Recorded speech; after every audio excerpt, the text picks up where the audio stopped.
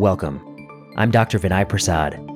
I'm a hematologist-oncologist, and I'm Associate Professor of Medicine at the University of California, San Francisco. In my professional life, I see patients, I teach trainees, and I do research in healthcare policy. This is Plenary Session. Plenary Session is a podcast at the intersection of medicine, oncology, and health policy, and you're listening to Season 3. On this week's episode. This week on Plenary Session, you're in for a real treat. I've got 3 guests this week who are going to talk about a range of issues. First, I have Professor Leah Littman. Leah Littman is Assistant Professor of Law at the University of Michigan. She's a former clerk for Justice Anthony Kennedy. She's going to talk about something that we have broached on this podcast but have not delved into head-on. We've talked a lot about Norman Wang and whether or not the retribution he faced was commensurate with his crime of writing that paper. And I still feel that there are some issues with the process of how he was treated. But along the way, we've been detoured from the bigger question, which is, what is the legal question of affirmative action? What is the law currently? Which direction is the law going? And why the direction the law is going may be flawed. Professor Littman is a thoughtful constitutional law scholar who's going to take us through this argument. This is a very important discussion. It's important not to forget how a debate could have occurred on this issue instead of being derailed by the process of how this person was treated in response to his views. And listen to Professor Littman describe how law professors with views very similar to Mr. Norman Wang are treated in the legal profession. You won't want to miss that discussion. Next, we can't forget this is still an oncology podcast, and God willing, we will be back to oncology in the future. And along that theme, we have Patrick DiMartino. Pat DiMartino is a pediatric hemonc fellow at OHSU, came to me a couple years ago looking for a project. I gave him an idea. It was just a scrap of an idea. I gave him that idea. He ran with it. He made the idea much more complicated and rich, to my dismay, because I don't like when people complicate things, but it turned out to be really wonderful, really spectacular. He submitted it to JAMA Internal Medicine, it was accepted, it's been published, it came out this week on Monday. This is a paper on the potential cost implications of all drugs in 2018. What do I mean by that? Prior to 2018, we know the US is spending $50 billion on all cancer drugs as of 2017. How much would it cost to pay for just the drugs that received marketing authorization in 2018? That was the task I gave Pat DiMartino.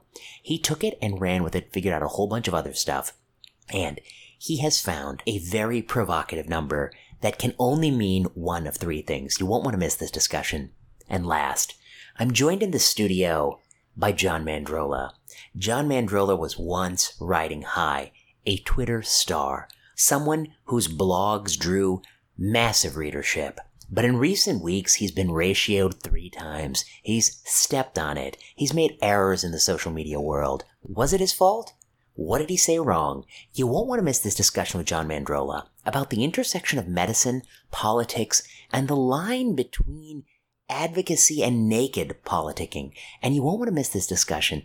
And you won't want to miss the way in which he conceptualizes this issue. So, on this positive note, you've got 3 big interviews. We're going to go into the constitutional law world, where I don't know anything at all. We're going to come back to something I know a lot about, which is cancer drug pricing. And then we're going to go and talk about something that, well, it's easy to know a lot about because there's no empirical data to guide us. So you won't want to miss this week's episode. Stay tuned. And on a future episode, I'm back, and I've got so much in store for you. I got Vlad Kogan. He's back to talk schools. I got Scott Stern and Adam Sifu, and they got a new podcast coming out on clinical decision making. You're not going to want to miss that. I've got Karine Tawaji, and she's back to talk about Javelin 100. And I have Carrie Cruz Bueno, an economist who's going to take us through the economic data on whether online schools are comparable to in-person education. We've got so much good plenary session in store for you. You won't want to miss this podcast in the weeks to come. Stay tuned.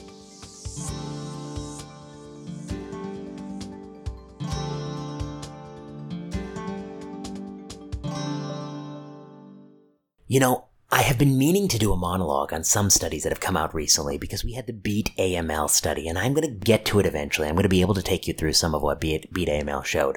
But before we get to Beat AML, I just want to prime you with the idea that if you do an uncontrolled study of molecular profiling in patients with AML, and you want to compare it to any other cohort, the key is how are you selecting your patients?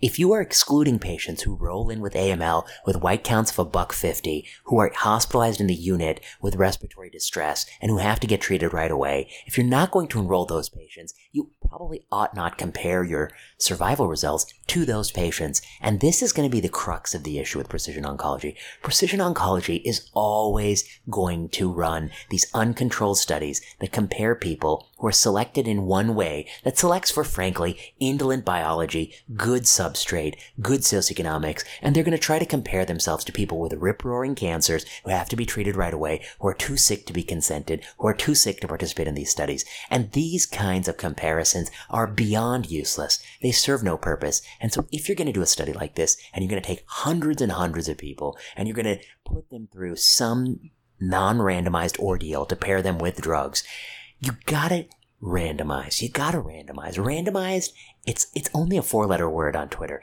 It's not a problematic word in the real world. And we're gonna come back to Beat AML. We're gonna dive in and we're gonna talk about it. But essentially, you know where I'm going with this. Uncontrolled studies in cancer medicine are the silliest thing on earth. They almost never tell us anything of value. In one case, we had a parachute. It told us something of value. That was 20 years ago, and we haven't had any parachutes since then. And you know what? Parachutes don't grow on trees, and that's why you need randomization. You don't need uncontrolled studies.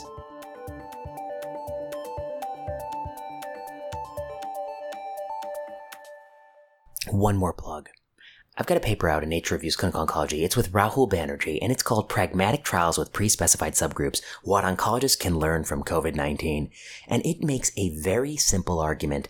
Right now, we have randomized trials that test idealized efficacy in populations that are not representative of cancer patients. We also have expanded access protocols that occasionally occur to give access to drugs to people who don't fit the stringent inclusion criteria, explicit and implicit, of randomized controlled trials.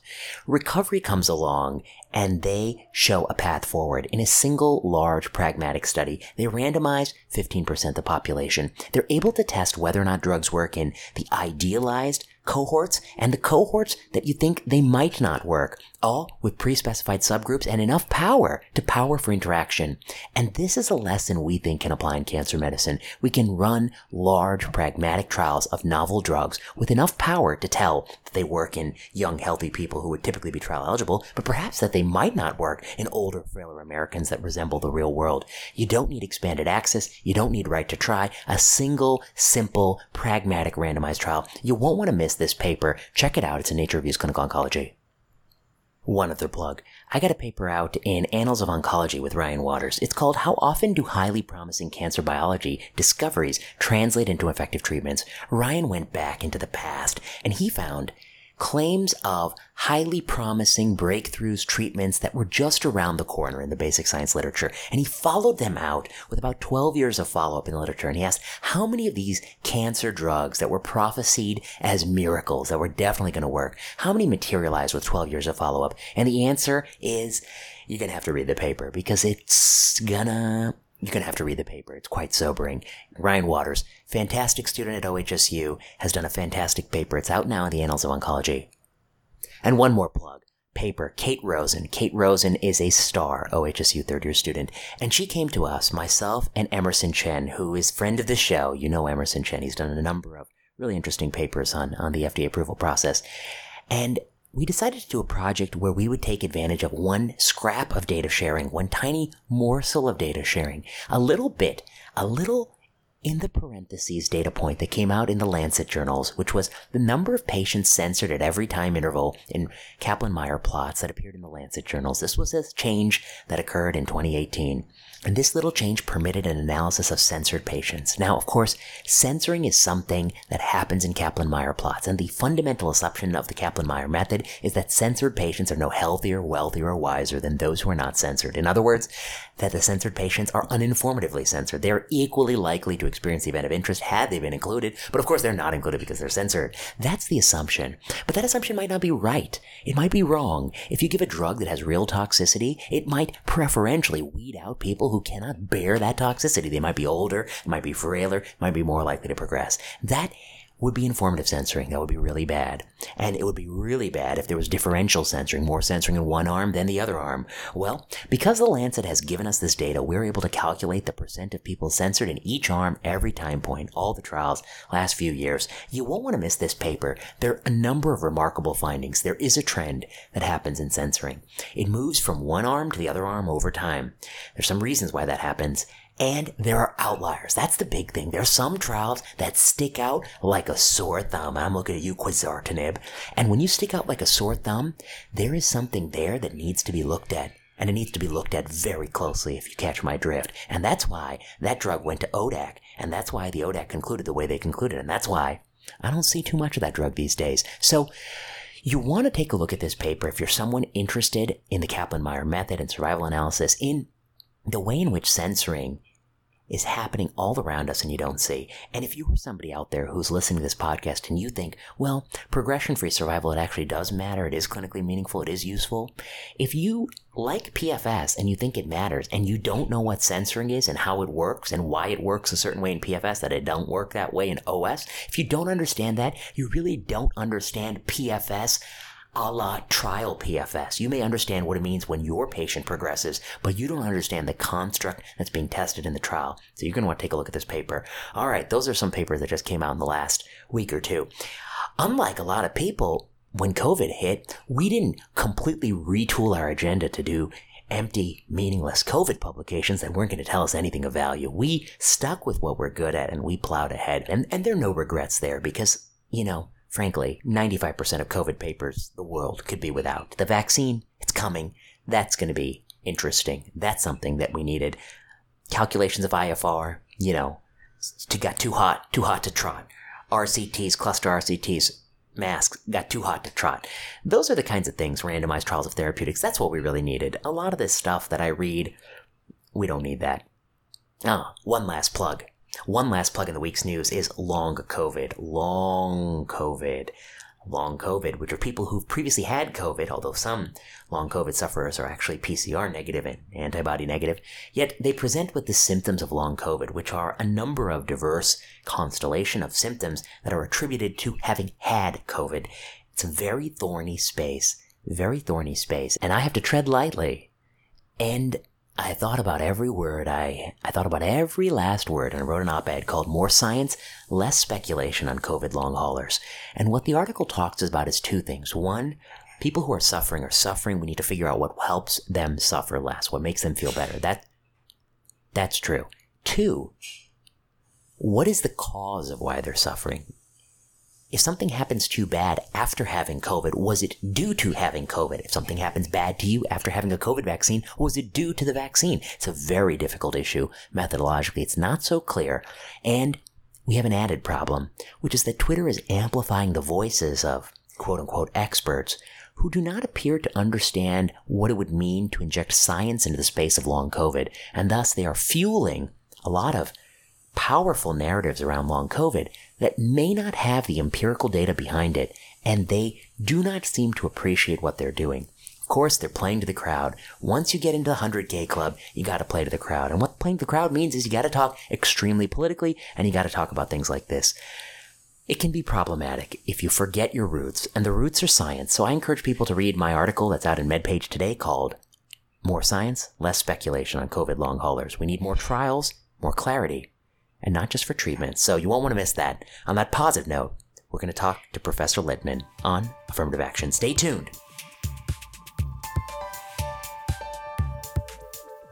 I'm back in plenary session, joined via Zoom by Professor Leah Littman. Professor Littman is a legal scholar. She's a legal expert, and she is one of the 4 hosts of Strict Scrutiny, which is my favorite legal podcast.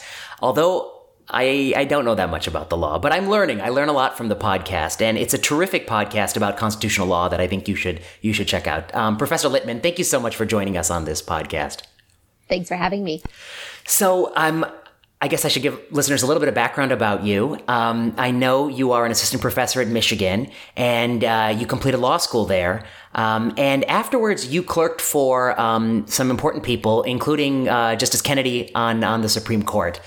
And you and Dan Epps, did you overlap as clerking for Justice Kennedy? No, we didn't overlap, although he was part of the class of clerks who interviewed me when I was interviewing for the position. I see.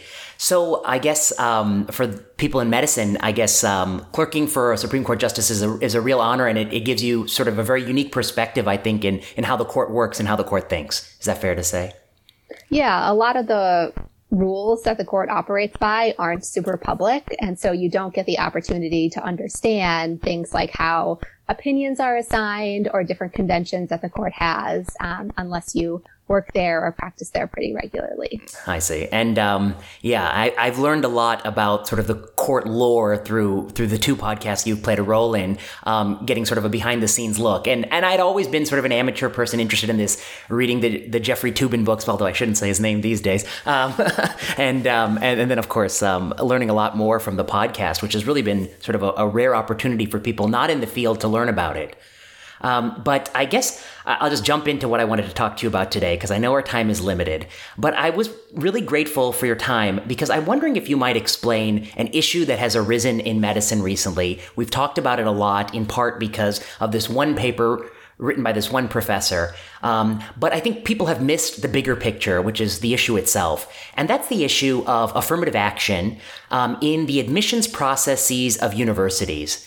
And my understanding is that there is an ongoing legal question, and actually today we got some information from the Harvard suit, and the legal question has to do with the Civil Rights Amendment, specifically Section 7. Maybe I'm saying that wrong, but which forbids employment-based discrimination on the basis of race. And the legal dispute is, what does that mean? Was that meant to mean that we cannot preferentially consider people from underrepresented minorities or not? That's the question. I wonder if you might explain, what is the legal question at stake here when people say the Supreme Court ruled on affirmative action? What are they arguing about?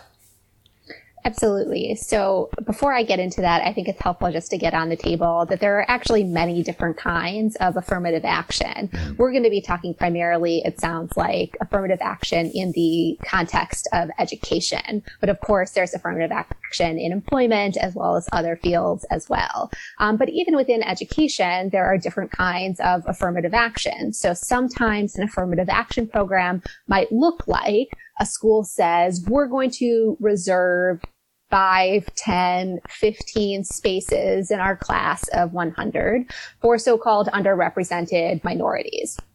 Other times, an affirmative action program might look like, well, we're not going to reserve certain spots in the class for underrepresented minorities. Instead, we are going to consider race together with other aspects of an application that might contribute to diversity in an educational class. Another variation on this might be, well, we're going to assign a number of points to an individual based on any number of characteristics that they have.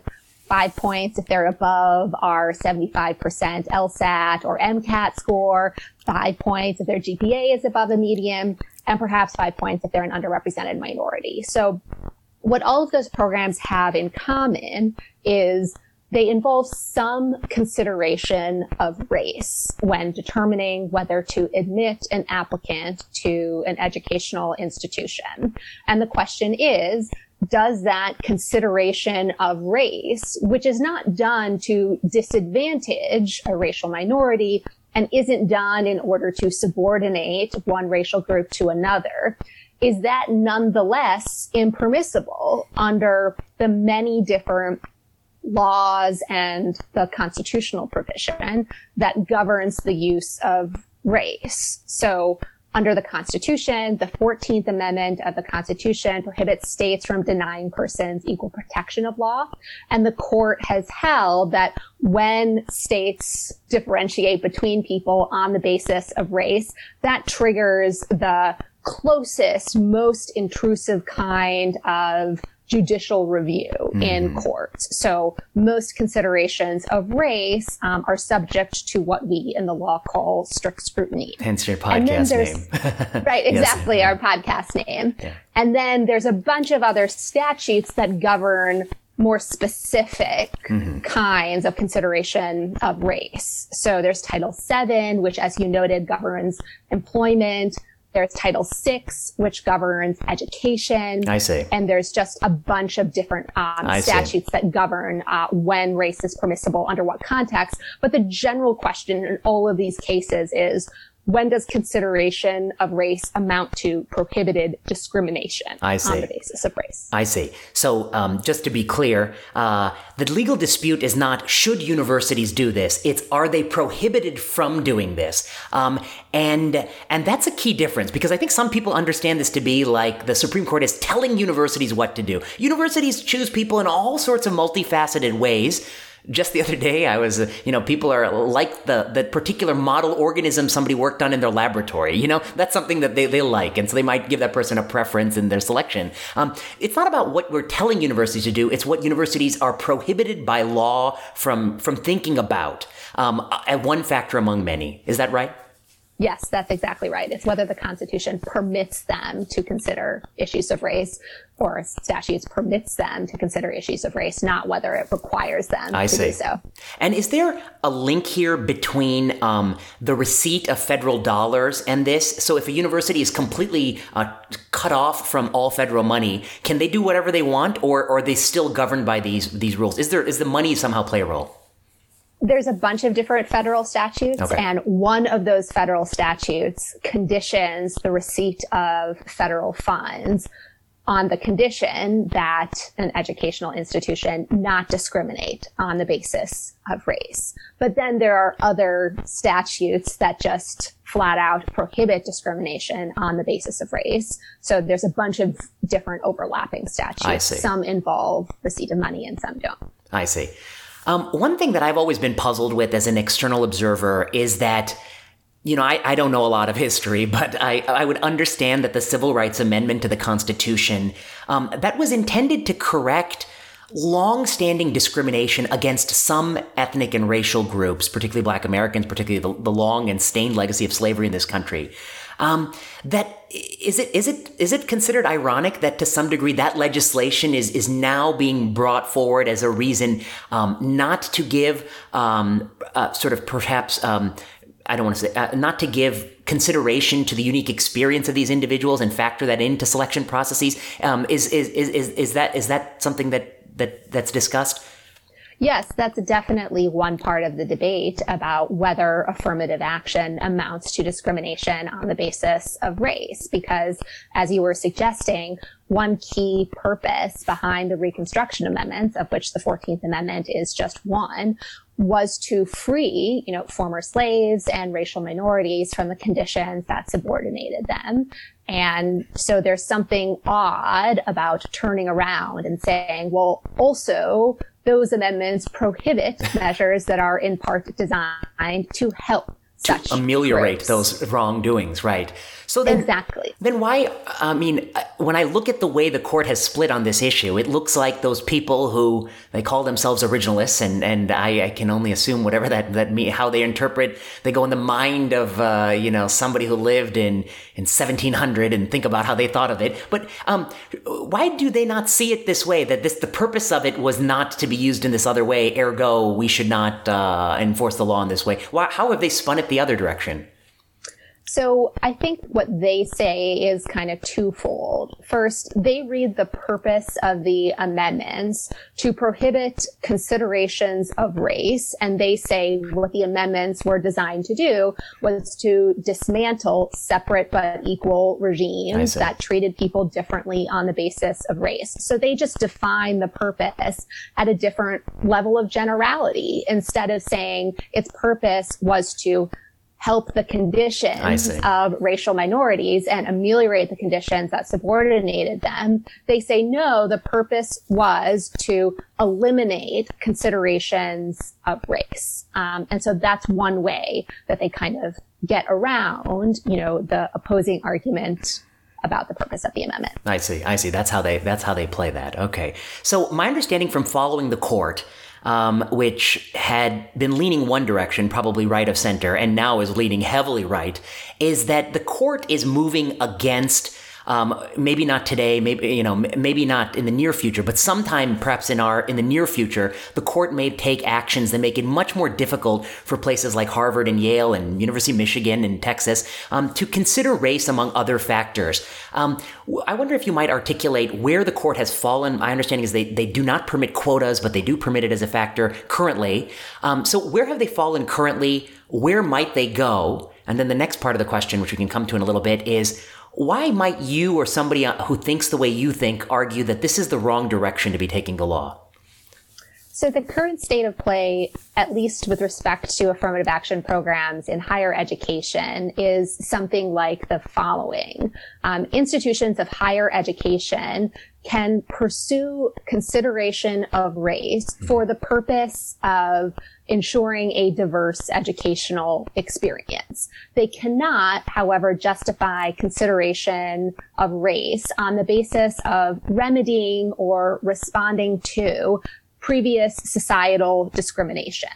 The only circumstance in which they can use race in order to respond to previous discrimination is if they themselves had formal discrimination on the basis of race. The applicant themselves. The applicant, I see. Okay.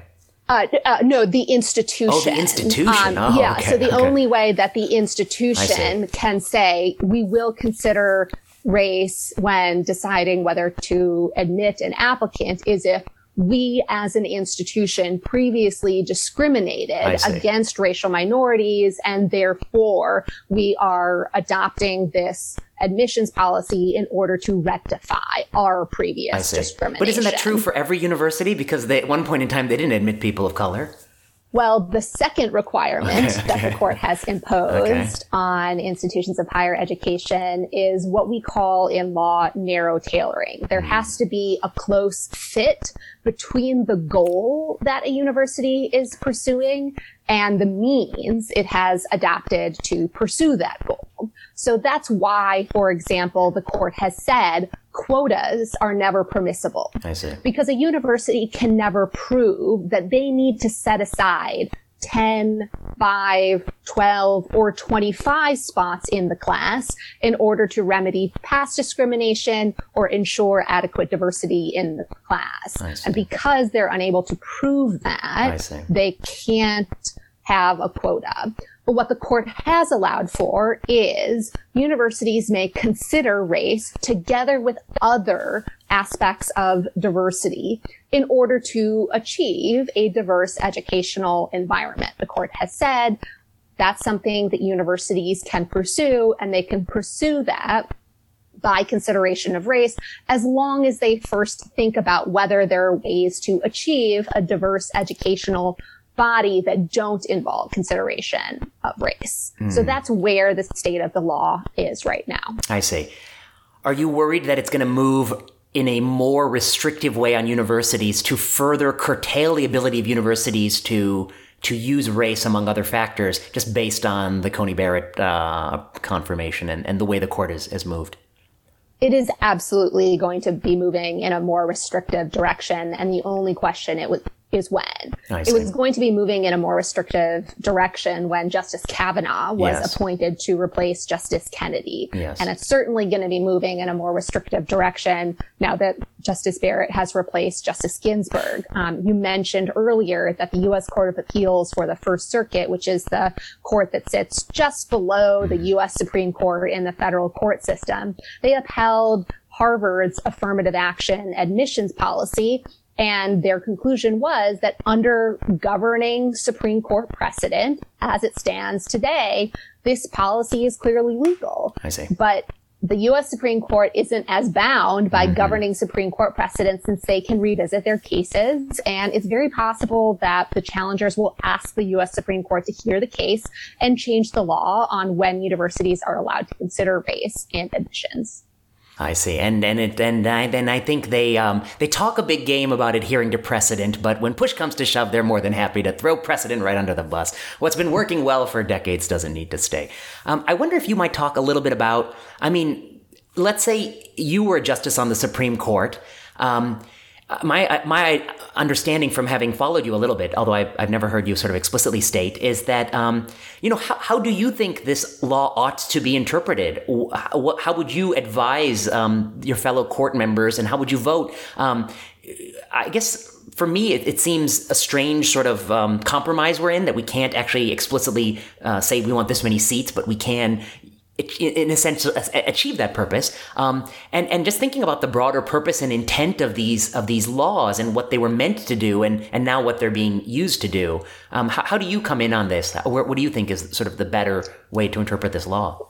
Yeah, so I think about it along three different axes. One is, I think that the evidence about what the 14th Amendment and Reconstruction Amendments meant when they were enacted is quite compelling.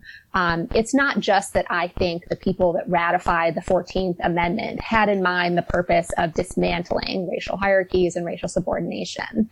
What's equally persuasive to me is the fact that that Congress that ratified, they adopted the 14th Amendment, then passed a bunch of statutes that specifically awarded benefits not only to former slaves, but also to persons they described in the law as Black or colored. Mm-hmm. So they did not think that the 14th Amendment prohibited race-conscious laws that were designed to improve the material conditions for racial minorities. And I think that that is very compelling evidence about how we should interpret the Constitution and the statutes passed in order to codify, that prohibition against discrimination. Mm-hmm. So the evidence about how the Reconstruction Congress interpreted those amendments suggests that universities have the option about considering race if they are doing so in a way that is designed to foster inclusivity and equity rather than subordination. Mm-hmm. I see. And that to me is just very sensible on the face of it. And maybe I'm the wrong person to talk to because I see things your way. But I guess one of the things I've heard, because I listen to some of these right-leaning legal thinkers, and one of the things I hear them say is that you don't need race. In fact, if we banned you from considering race, you can achieve the same outcome by using income. And I guess I've always wondered, I was like, well, one, I was like, is that even empirically the case? But two, is it, is that really what what the law was intended to mean, to tie their hands in this way and not use race, and then find some surrogate for race that goes hand in hand with race, which is sort of proof that race is still a powerful determinant of socioeconomic factors, and that race still has this huge burden, being born the wrong color is still, not as good as being born a different color in this country. Is that really what the law is about? What are your thoughts on this idea, using money instead of race? Yeah, so I guess I would say two things about that. One is, and I think this is something that Justice Souter mentioned in his dissent in Gratz, which is one of the affirmative action cases, is that there's actually some value to asking institutions of higher education and other governing institutions to be transparent about what it is they're trying to do. Why force them to bury their rationale, as you were saying, pretend it's somehow about income and socioeconomic status, when what they're really trying to do is in order to rectify previous racial discrimination. So I think that there's value in allowing transparency and honesty in what governing institutions are trying to do. But second, and more importantly, is I think that overlooks something that affirmative action programs and race-conscious remedies are trying to do, which is acknowledge the continuing relevance of race in the United States. When we look at, for example, statistics about the coronavirus, we see race is still relevant in health outcomes, access to health care and health insurance. It's still relevant in housing. It's still relevant in employment. It's relevant in how much you make. It's relevant in how you're treated by the police. And so what those programs can't achieve is rectifying for problems that are at least correlated with race. And they also can't include people specifically because their experiences in their lives have been shaped by racialization and, their race and how people perceive their race. And so I think that, efforts to treat socioeconomic status and income as a way of achieving diversity is important for one kind of diversity in socioeconomic status, but doesn't capture the other kind of diversity and the other kinds of harms that affirmative action programs are designed to remedy and include. I see. That's very nicely stated.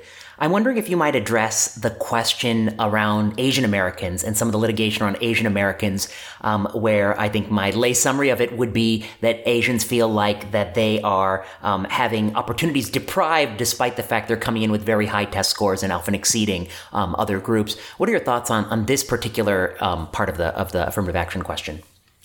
So that's a question that is at issue in the Harvard litigation, and it may be in some other litigation as well. But I actually think that is separate from questions about the permissibility of affirmative action. And the reason why I say that is as follows. If any of these institutions are purposefully capping the number of applicants they admit because they are Asian American, that is illegal, whether or not they have an affirmative action program. Because even under any of the legal theories that say you can use consideration of race in order to remedy prior discrimination or to foster inclusivity and equity, none of those theories say you can exclude members of certain racial groups because you don't want them there.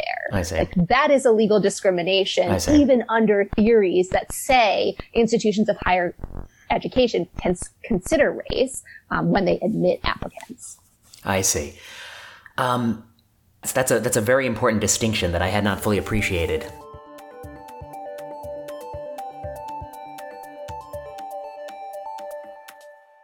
I'm wondering if you might comment a little bit about the disconnect between, I think one of the reasons people have a hard time processing this is that people approach this question with the mindset of how ought universities admit students.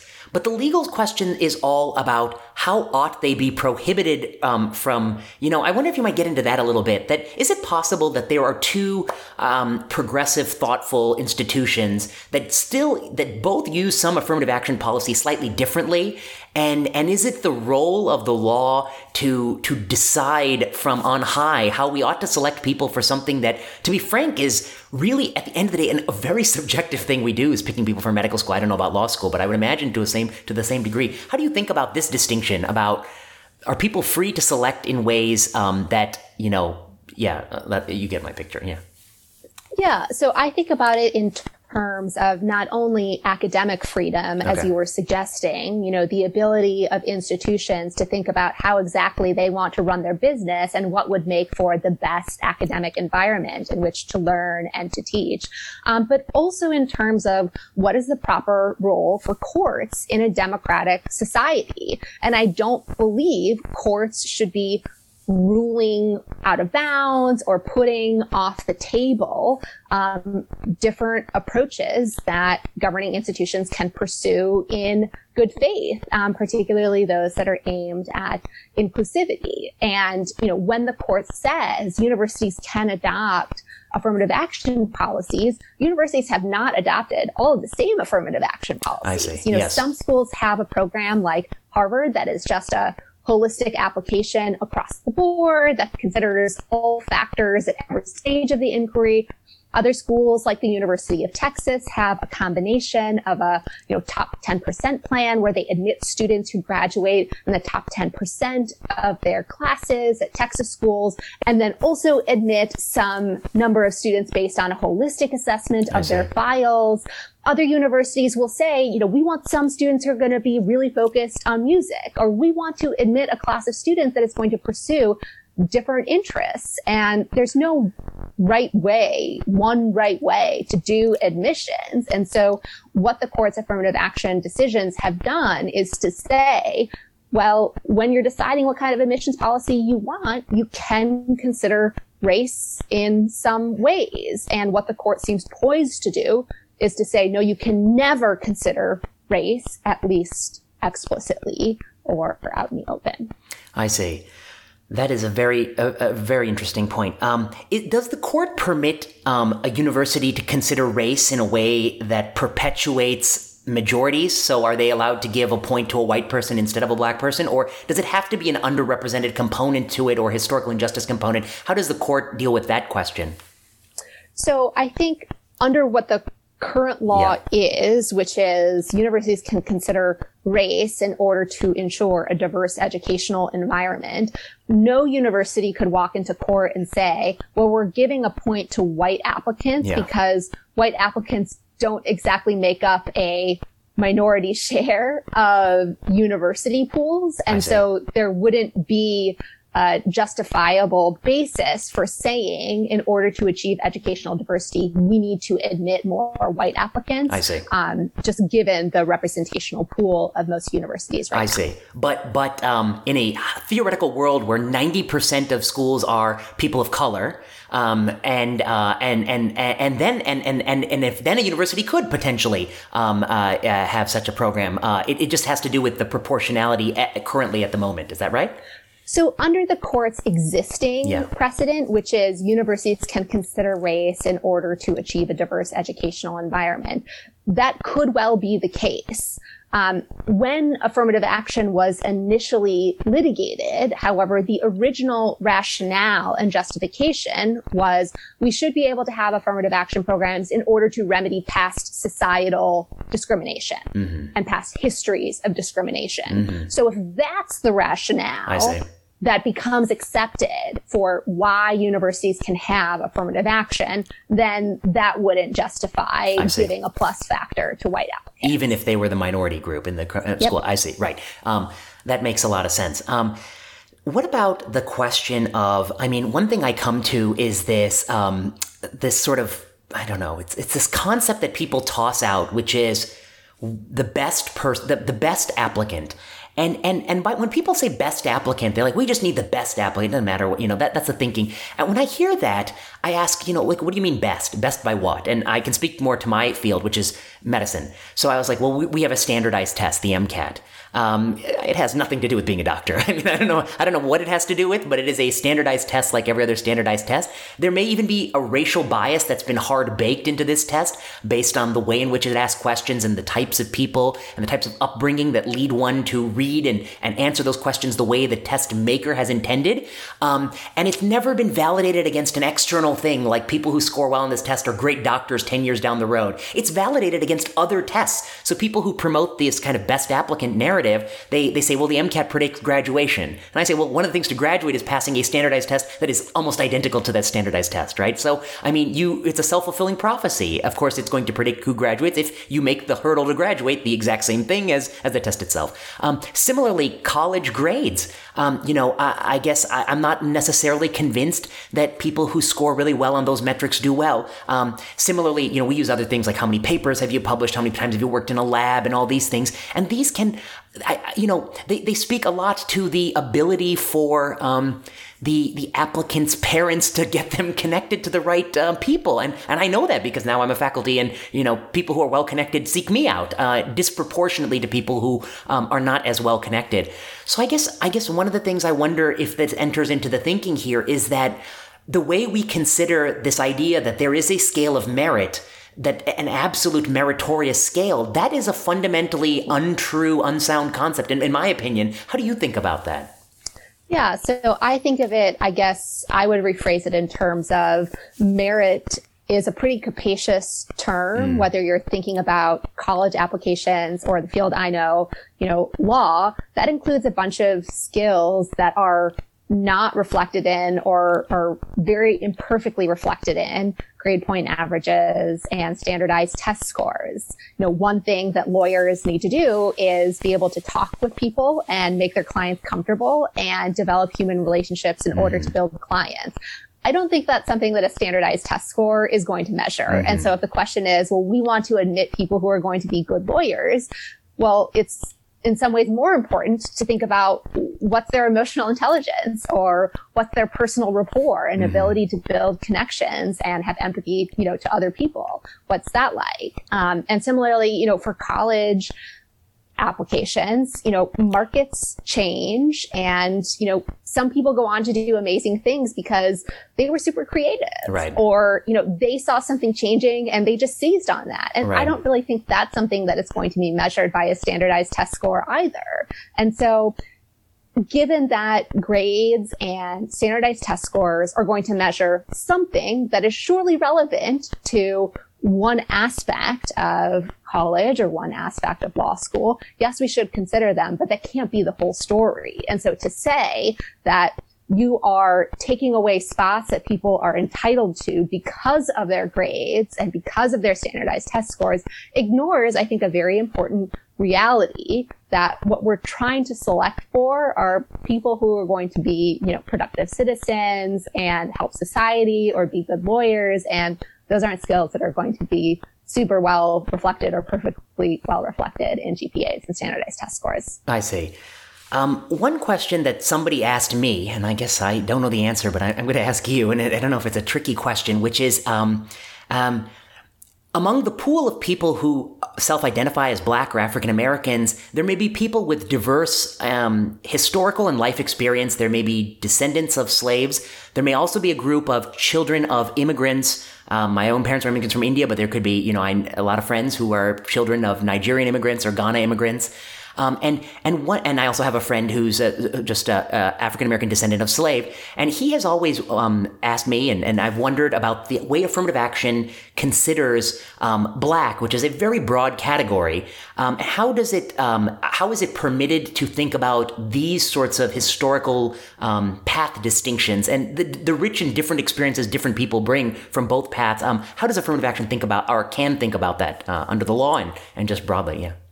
So one objection that people sometimes have to affirmative action is that it sorts people into government imposed racial categories when those categories are imperfect and don't capture diversity. I think a rejoinder to that is nothing prevents a school from asking for additional information. So, for example, you identify as Black. Well, tell us a little bit more. Are you a first generation student?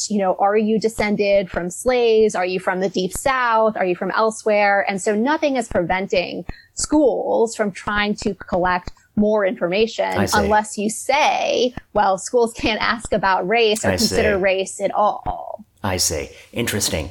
Now, I'm wondering if you might tackle this question, which is that it is often the political right and Republicans who simultaneously champion individual and institutional freedoms to experiment, to try different things, and to see what succeeds and what fails. And yet, and they oppose judicial tyranny, judicial rules governing us all. And yet, in this instance, it seems the roles have reversed because it is they who seek the judiciary to tell Harvard, which really, how did Harvard decide they wanted to do this? They had to win hearts and minds for decades. They had to win the faculty's hearts and minds and say, we want to prioritize a diverse class and get people to believe that that's a virtue. That is the hard, thorny problem of political processes. And now the political right wants the judiciary to come in and enforce. Isn't that sort of the inversion of the way in which they portray themselves as sort of permitting freedom and that sort of thing?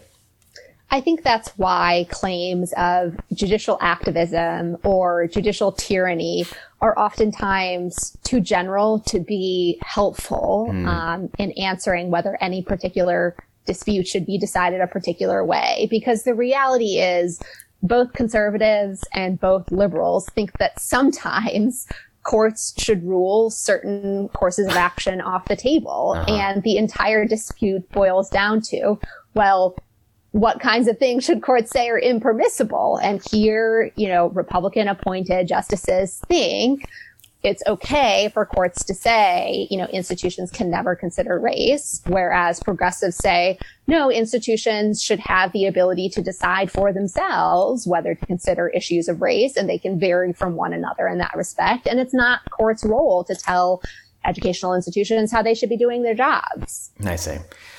And that's the sort of irony that I keep noticing is that when it works to your favor, you're very happy to get the court to do the hard work, which is that you can't do by changing people's minds and getting them to see this differently. I wonder if I'll ask you about one more thing, and then I want to ask you about another topic, but I'm very curious about. I don't know if you had a chance to look at this article by Norman Wang I sent you. Did you have a chance? I didn't have a chance to look at it super in depth. I guess, but I will just say that it's an interesting article to me because it's written by a doctor. He's a practicing doctor, and he's a professor. And this is not a subject that doctors often write about. In fact, they usually don't write about it, don't comment about it. He wrote an article and he published it in a cardiology journal, and he tried to go through the history of the law. And as far as I can tell, I think he summarized it fairly accurately. I think he's really sort of sees the way the court has ruled in this way. I think he was a little bit critical of the current law, and I think he sort of is more in sort of a John Roberts tradition that he wants to take the court in a direction where we truly make it impermissible to consider this, and that any consideration of race is itself discrimination based on race. That's the way he saw it. Now, I guess he got a lot of the thing that made it messy was that when he wrote this, and of course medicine, especially at institutes of higher education, is a very left-leaning, progressive thinking kind of business, and he got a lot of trouble, and he ended up being demoted and had his paper retracted. And I thought that was a little heavy-handed because I thought that he actually falls into there are people on his side, even if we don't, sympathize with what he has to say. But my question is about, I guess, the law school.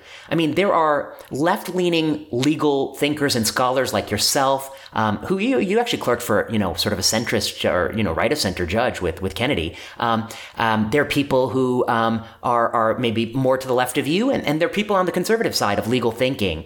How does the law school handle the issue of, having freedom for faculty members to argue in their direction while simultaneously preserving a culture of legal school that is inclusive and doesn't make people feel picked on or intimidated? How do you all negotiate this? And how do you tolerate differences of opinions in a legal school?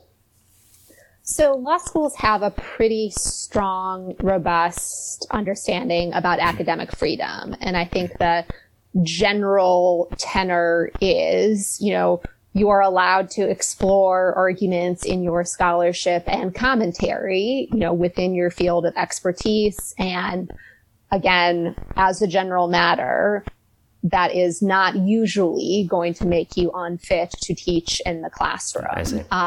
That being said, in the classroom and in dealing with students, there is also the expectation that you treat everyone with respect and that make sure everyone is welcome in the classroom. But I do think that academic writings are often treated as separate from your ability to maintain a inclusive, welcoming classroom environment, although obviously, there are going to be some difficult cases that blur the distinction between the two. Yeah. But I think that's generally how law schools try to approach that. I see. Yeah, my worry, of course, is that sometimes being too heavy-handed with someone who is on the wrong side of history can backfire because it makes them come out as a victim and distracts from the issue of, what they were saying. So that's what I thought happened in this case. Yeah. Yeah, I think it's a difficult balancing act between staking out positions that make sure everyone feels welcome and also signaling what positions are truly out of bounds. I wouldn't entertain arguments about why we should go back to a regime of slavery, right? Like that's not going to be an accepted argument, while also ensuring that you are, again, not doing something that would be counterproductive or backfire.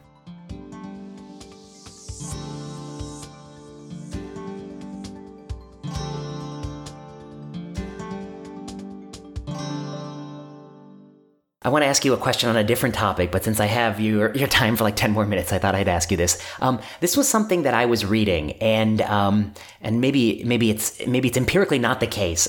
Maybe it's legally problematic. But here's what I was reading. Obviously with this new Supreme Court, one of the central issues that's at risk is jurisprudence around Roe v. Wade and the downstream cases from that. And I think many liberals are concerned that this court, when Coney Barrett will, when given the opportunity, start to erode those laws and if you can, do away with Roe v. Wade. We had a couple of cases that you discussed very nicely in your podcast about the admitting privileges laws in Louisiana and Texas that are just cookie cutter laws that are meant to see if the court has the appetite to erode the abortion freedoms that the court has previously granted. One of the things I was reading was a legal scholar who, and I don't know if this was Posner or somebody else, but it was somebody in a pragmatic tradition who argued that they thought that Roe v. Wade actually didn't guarantee a lot. And this is what their argument was, which is that if you are a woman in one of these states, these red southern states, the realistic opportunity to have an abortion, if you so desire or need or in that situation, realistically, that has already very, very limited. They have done so many things to make it very unwelcome for people who do that work, to get that done, to have that safely. You have to travel often hundreds of miles. If you're poor, you may not even know it's available. There are people who try to hide that it's available from you, deceive you. So this person's point was that just as a practical matter, we think this law is so powerful, but realistically for a poor minority woman in the South having an abortion, the odds of that, if they want that, is far, far lower than that same person if they were plopped in the center of New York City. And then this person, I think this legal person was arguing that the political backlash from this it offsets the benefit that the law provides in an empirical way, irrespective of what the merits of the law are. You're somebody who thinks about this issue. You're very articulate and passionate about this issue. I wonder if you've thought about this. Is it just clearly not the case? That's not a true argument. Is there some truth to it? Does it really reveal that we need to go beyond Roe v. Wade and have additional things? How do we think about that question? I think there is truth to it in that nothing about Roe versus Wade ensures reliable access for all women to abortions.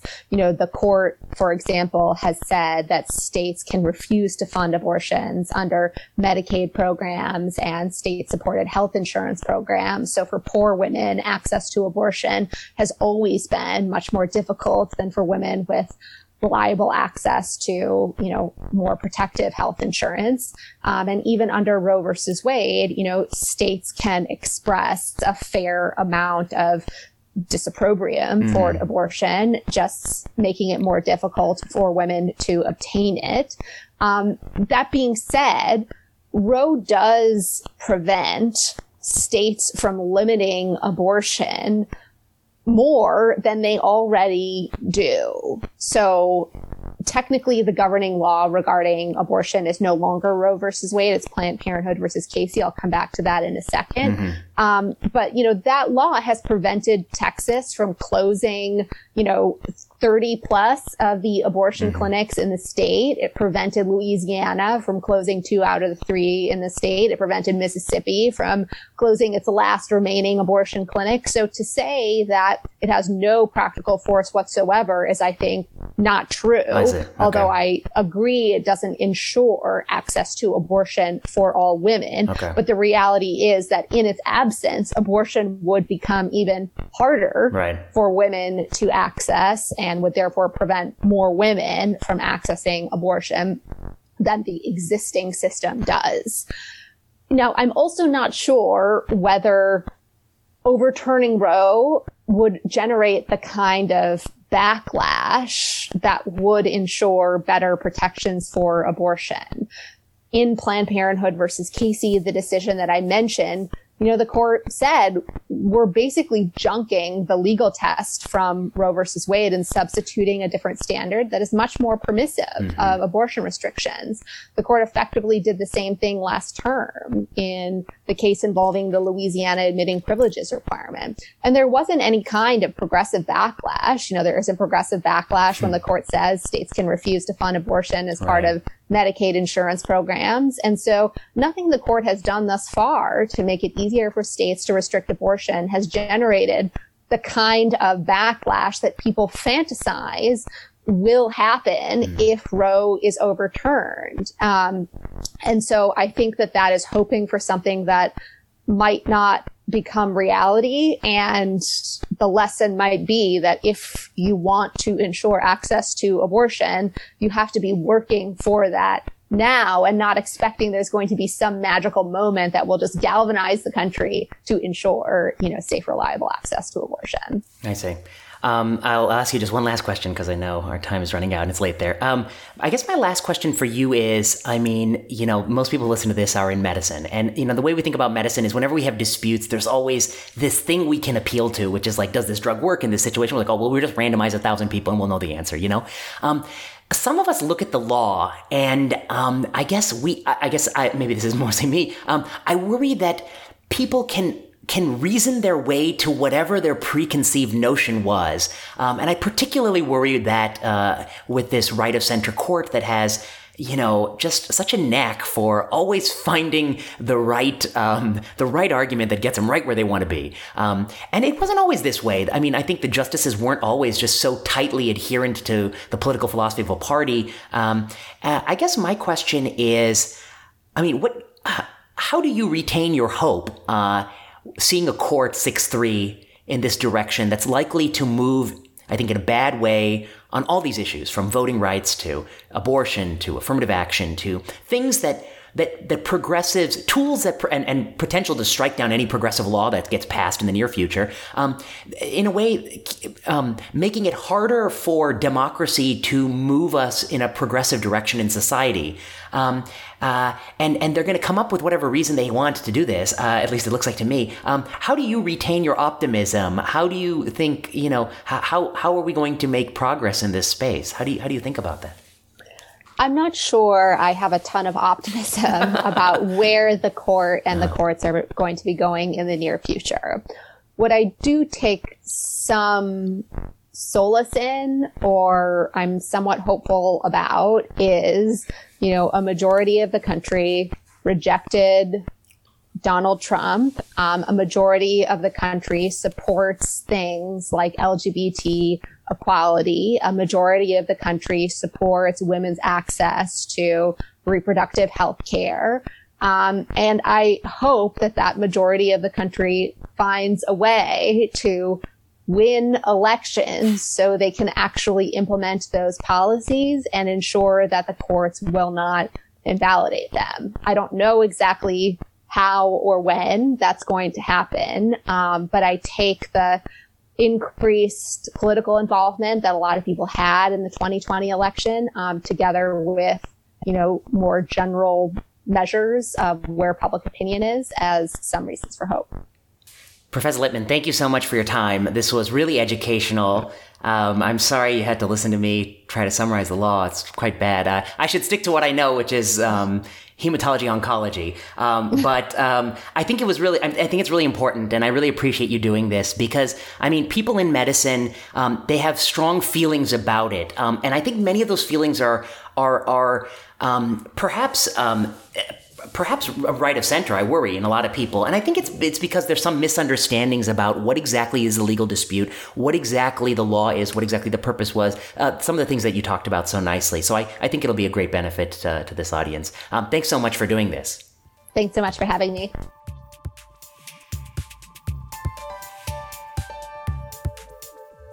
I'm back in plenary session, joined via Zoom by Dr. Patrick DiMartino. Dr. DiMartino is a pediatric hematologist oncologist at OHSU. He is a graduating fellow, and he is semi-entering the job market next year. We can talk about that. Dr. DiMartino, it's a pleasure to have you here on the podcast. Great to be here. Thank you. Just before I started recording, you were asking me about how I've had to shift gears and talk about COVID. What were you saying? Yeah, it's... I would imagine a fair bit of your day is spent at least thinking or reading about these things. And for me, I try to be enlightened and aware, but it's just a black hole. There's just so much out there. I was just lamenting it. I was like, oh, God, yeah, I have to spend, I am spending a fair chunk of my time reading about COVID and thinking about the policy. And not that that's really what I set out to do, but I feel like I'm kind of compelled to do it because, there's just so many things out there that I think are very simplified and incorrectly put, and just couldn't possibly be true. Like just today, that El País article, I see all these quote unquote COVID experts, these people who are, semi-health related, who tweet exclusively about COVID. They're tweeting this wonderful article and the graphics are stunning.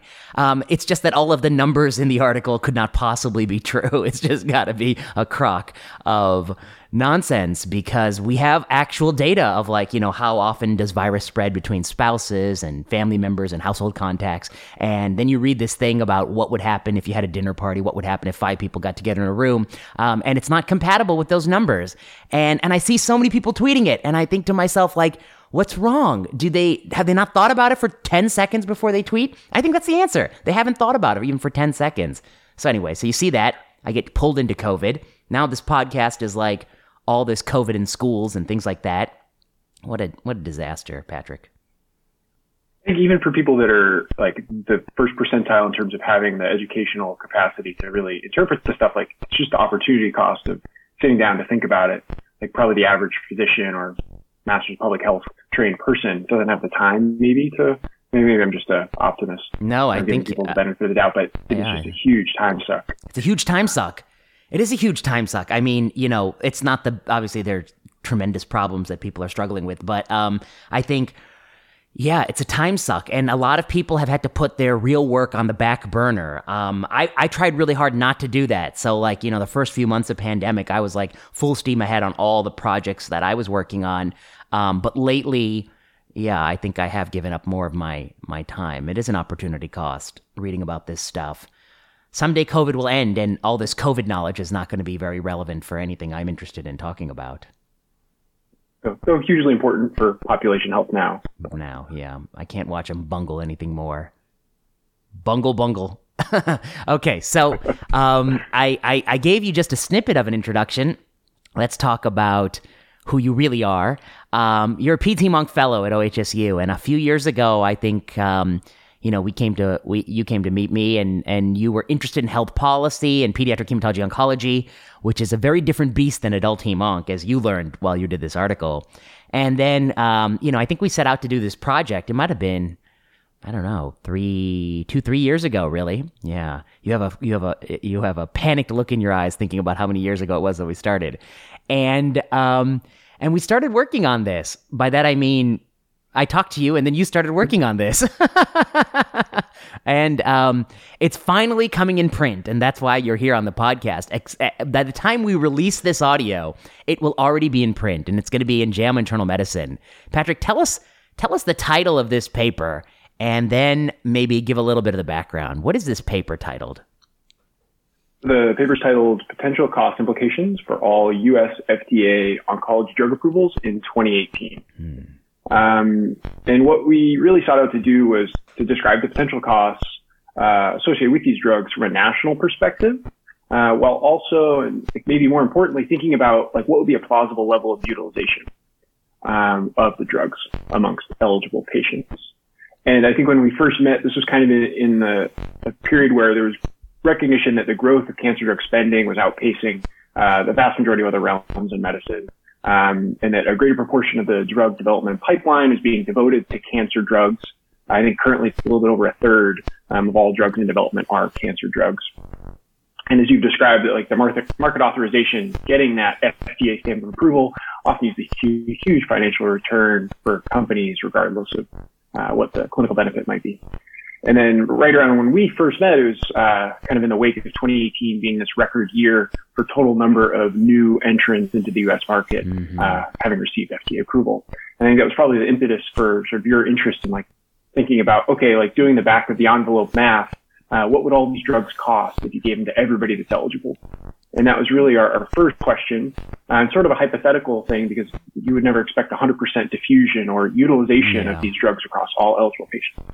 That was kind of our first question. If you give all the drugs to all the eligible patients in the U.S., what is the associated incremental cost for cancer drug spending? Yeah, that's well put. Then, go on. And then really just the second question would be, if you think about in the real world, there's discounting, nobody pays full price, and then there's variable market diffusion or uptake of these drugs. And how do those two sort of factors possibly influence spending? And specifically, what percentage of eligible patients can receive these new drugs while also kind of keeping national expenditures where we would expect them to be. And that is, I think, the even more clever part of the paper that, I certainly never saw coming when we started. It was based on that simple premise that you allude to, which is, we know prior to this paper we're spending, X billion dollars, and you can fill those in, X billion dollars on cancer drugs. And the paper had a simple question, which was, let's just take all the drugs in 2018 that were FDA approved, and it was a good year for marketing authorizations. Let's just take all those drugs and imagine we gave them to everybody in the U.S. who was eligible for those drugs, who was fit enough to get them, and let's say 100% market diffusion, cost isn't an issue. What would that cost be? And that displaces some other drugs, so that's built into this calculation. So I think one of the approvals you had was Echelon 1, which is AVD plus brentuximab, which is displacing ABVD bleomycin, so brentuximab displacing bleo. And everybody who's getting AAVD, Adcetris or brentuximab vedotin, instead of ABVD, they're paying for the brentuximab, and they're not paying for the they're not paying for the bleo. So you're going to say, what's the cost of the brentuximab minus the cost of the bleo? You're going to give them credit for that displacement. But some drugs are approved, and there is no displacement because we weren't giving any drug in that space. So, for instance, a drug in a maintenance setting where we didn't have maintenance before. I don't know all the examples from the top of my head, but there are many such examples where we used to observe someone until they progressed. Now we're filling that crack in the sidewalk with maintenance.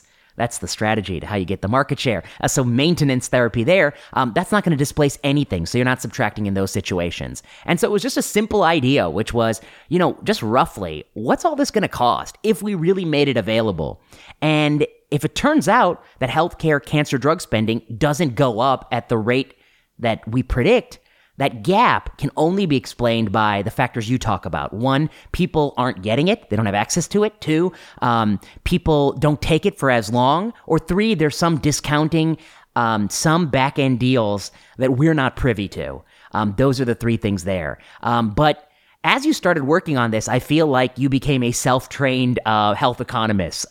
You started out, and I think you knew a little bit about health economics, but in the process, the 2 years that you worked on this, you read a lot more. And by the end of it, I was the one taking notes from you because you had a lot of things to teach me about market diffusion and things like that. Do you feel like that's a true summary of what you learned along the way? Yeah, when we first met, I think I knew nothing about sort of healthcare finance, and really I was totally naive, and then just took me so long to go through 46 approvals and probably 100 plus pivotal studies that over that period I learned a lot of extra stuff along the way. And I read a lot of really random things, which I think helps. And this is the takeaway message if someone's listening to this and they're not interested in the content, which is that one can learn things by reading things. That's still true in this world. It's a form of long distance learning. It's not Zoom. It's called a book. But anyway, you read a lot and you learned a lot of things. Okay, why don't we jump into the results a little bit? Because I think this is where it gets really interesting. There are many drugs approved in this time period. This 1 year of drug approvals, and you're a pediatric hem-onc doctor, so for many of them, you had to learn the indication, the tumor, what we're doing. You learned all that, so you did half an adult oncology fellowship in the process. You're nodding, and you set about this calculation. So maybe before you tell us what you found, tell us what was cancer drug spending, the cumulative drug spending the year prior. And then how much would it cost if we paid for all these drugs? And then maybe tell us kind of how you ran that calculation. So in 2017, in the U.S., we spent roughly $50 billion on cancer drugs as a whole. Mm-hmm. And that doesn't account for infusion costs or anything. It's just the drugs. And then we found we had 46 drugs included in our analysis. And if you gave those 46 drugs to everyone that was eligible, that would cost about $40 billion net cost. And that's having subtracted $7 billion saved on the displaced therapies. So what you are suggesting is, in a hypothetical world where these drugs are broadly available, that we would almost double the spending on cancer drugs in a single year if we were to cover the drugs approved in the next year. And that would represent a little over 1% increase in total health expenditures in the U.S. But that's not possible. Those are pretty big. Yeah. Yeah. It's a huge amount. That's a huge amount of increase, right? Yeah. Great. Absolutely not possible. So I've done, like, I'm kind of interested in these, like, budget impact analyses. And this is always the crux of the issue, is trying to estimate what, like, a realistic level of diffusion would be. And without sort of industry proprietary data, that could be a really hard estimate to make. And that's kind of where the second piece of our paper comes in.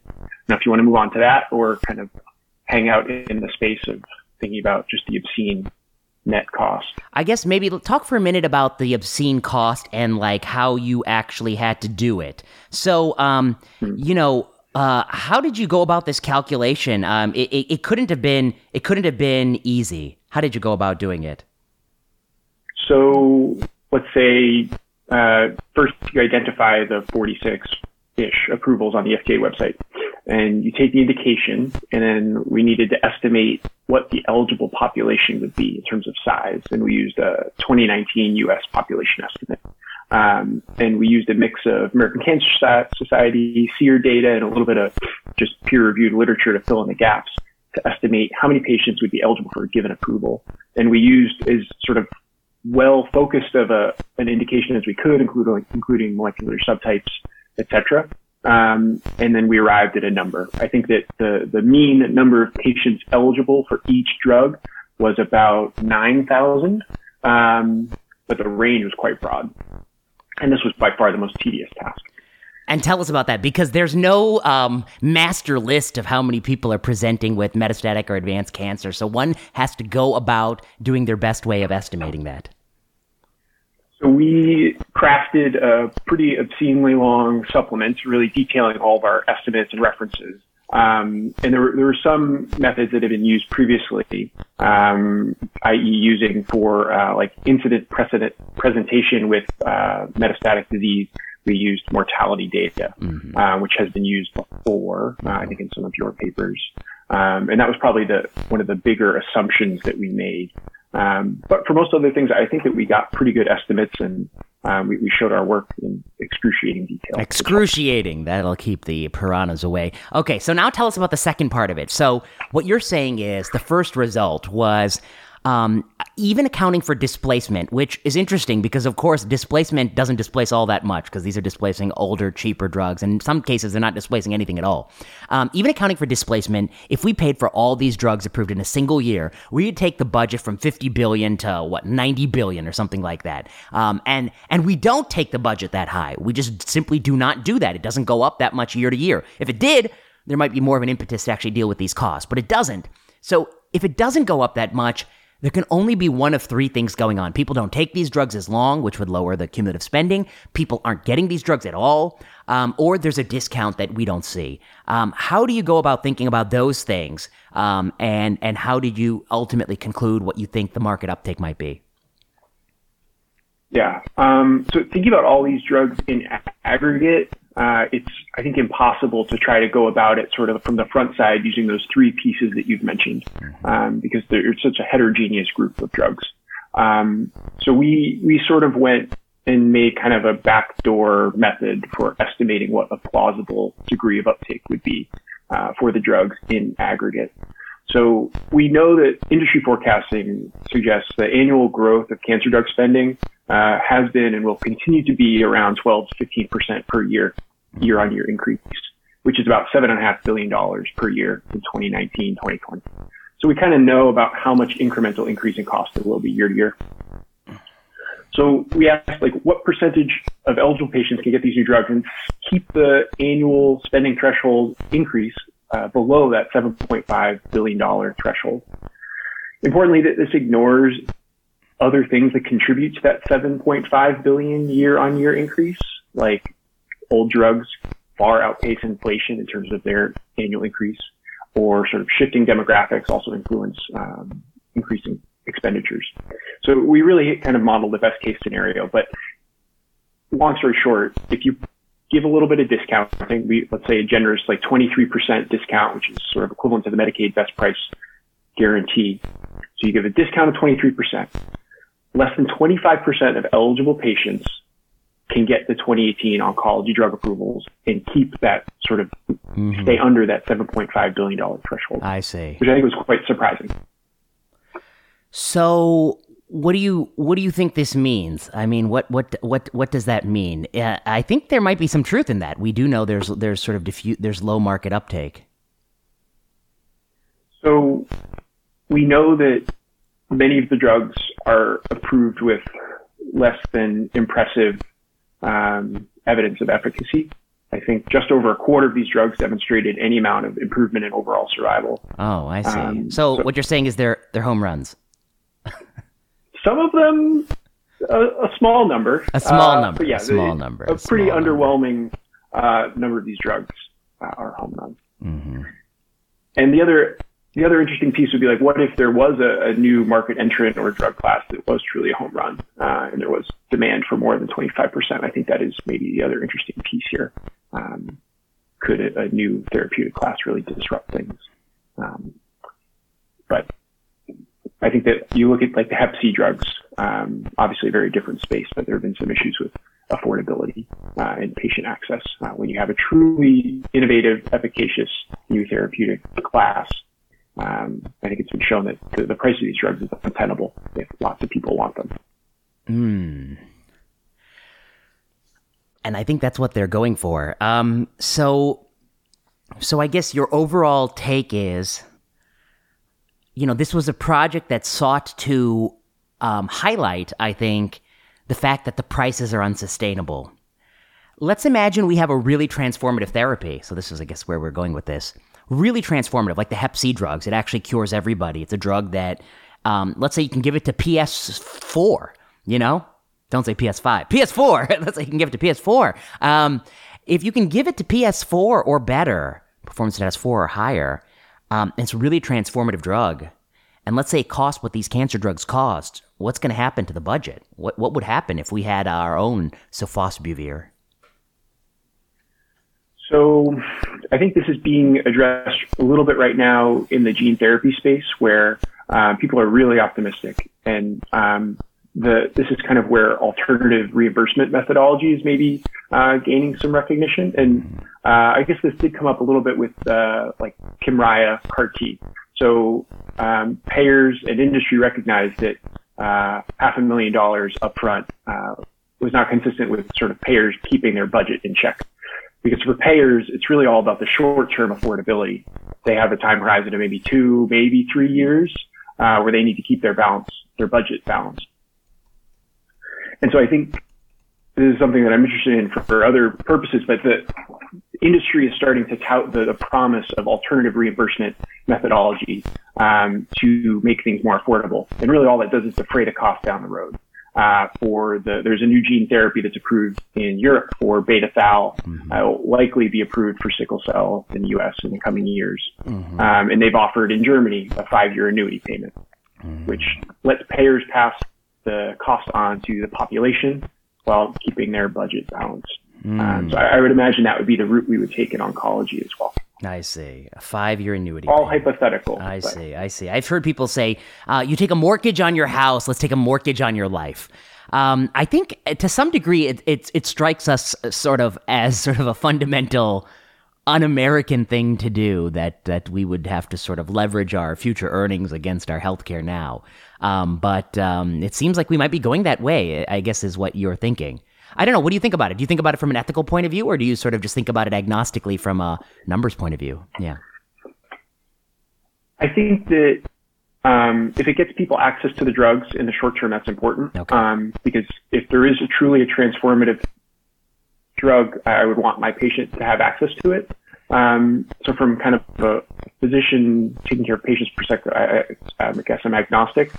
But I think the greater issue is sort of really a policy issue, and like, what do we value? And I think it's really complicated. I don't have a good answer.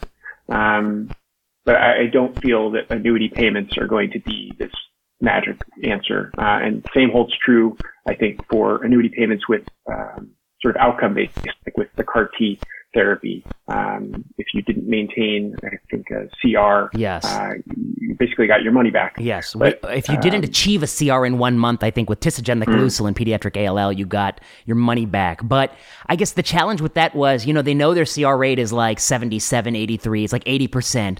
So it's a very expensive process for you to document who's in CR in a month. And it will roughly translate to a 20% discount, which roughly would make tisagenlecleucel cost the same amount as Axicell, right? Yeah, which is $300,000, right? So it's like a lot of work. You know how sometimes you have to collect all these coupons to get a discount at the store. It's like a lot of work to just get the fixed discount. It made me think about that. But I guess what you're hinting at is sort of a really deep issue in this space, and I don't know if you have thought about it that much, but I've thought a little bit about it. But I guess I'll also express some uncertainty here, which is that, these cancer drugs cost an arm and a leg. They cost a lot. And their rate of change of price is astonishing. They cost way more today than they did 10 years ago. And really, that's really what you're highlighting, is that they cost so much that just to pay for 1 year of approval would be ludicrous. I guess my question is, the open question in this space is, do these incredibly high costs sustain innovation? And they certainly, I think, fuel people pouring money in this space. Like you pointed out, 1 in 3 drugs in drug development are cancer drugs. That wouldn't be the case if people didn't know the regulatory hurdle is low, just response rate, and you get to market for the most part. And the profits are enormous, because even though that these are rather quote unquote rare diseases, the cost per unit is so high that they can still make a fortune. So that does encourage people, investing in the space and funding drug compounds. But is that the same as innovation? Are we getting more Gleevec, or are we getting more cabozantinibs? Are we getting more transformative drugs, or are we just getting a lot of regorafenibs and cabos and Me Too duplicative, next in class Pepsi drugs? I guess a few things you talked about hint at this. One, you said, what percent of the drugs in our data set improve survival, and how much survival do they improve? And I guess two, the question I would ask for you is the philosophical question of, if we paid less for these drugs, what are some of the ways that would impact the entire drug development pipeline? How would that affect this world? You have an uncertain look on your face, which is probably the honest look. Yeah, some very pie in the sky questions. Yes. I agree that I definitely am interested in thinking about how to better incentivize the development of therapies that are going to most help people. Whereas I think our current system incentivizes development of therapies that will best help the bottom line of industry. And I think in some ways that is something that's great about our system, and it fuels lots of innovation, and we have lots of new drugs, but they're not necessarily the drugs that we need. I think that there's obviously lots in the news written about value-based payments, and I'm no expert on that, but I think that probably something in Germany, I think that their system probably is a little bit more apt at incentivizing companies to have new innovative therapies. Whereas if you're just developing Me Too drugs, which in the U.S. can be wonderfully lucrative, in other markets you're not necessarily going to have the same yield. So maybe that would be one approach. And I think that that's a smart way to look at it.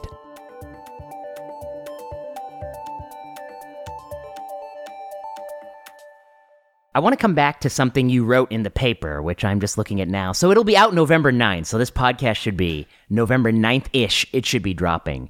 Here's what it says. This is your conclusion paragraph, which I think you wrote more than me, because I think you did a lot more than I did on this paper. Here's what it says. If widely used, the new cancer drugs approved by the FDA in 2018 would drastically increase cancer drug spending in the U.S. Alternatively, only low-level market diffusion of the new drugs allows for maintenance of budgetary trends. Industry forecasting suggests low-level uptake of the new drugs is most likely. While cancer drug pricing and expenditures deserve the attention received, the financial state of affairs would be far worse if newer approved therapies were more effective and used widely. The current drug pricing system is likely contingent on a sizable proportion of eligible patients not receiving the latest FDA-approved therapies. So that's a very provocative thing to say, that's really what the system depends on. Otherwise, it would break. But you think that that's true. I mean, there's no way around that conclusion when you look at the data the way you've looked at the data.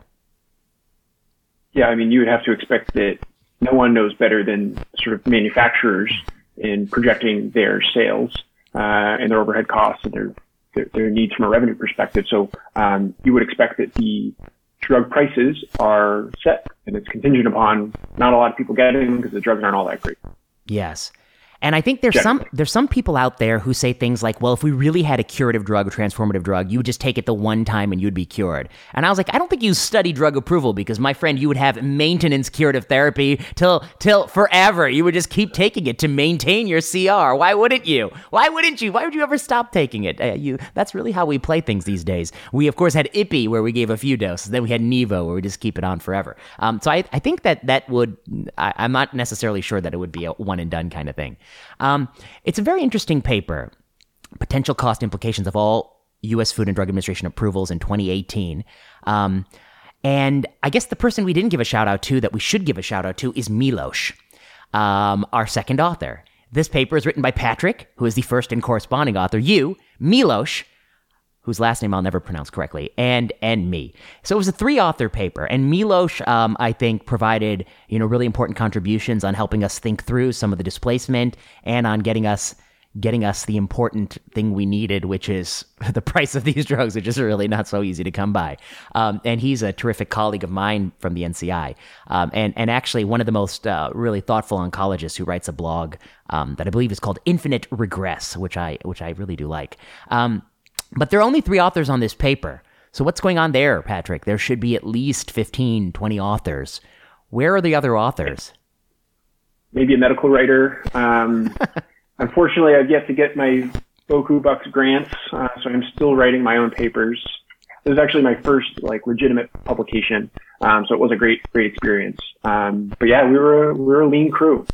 A lean crew. We're efficient. We got it done. Oh, that's a great feeling. So it's like your first big paper.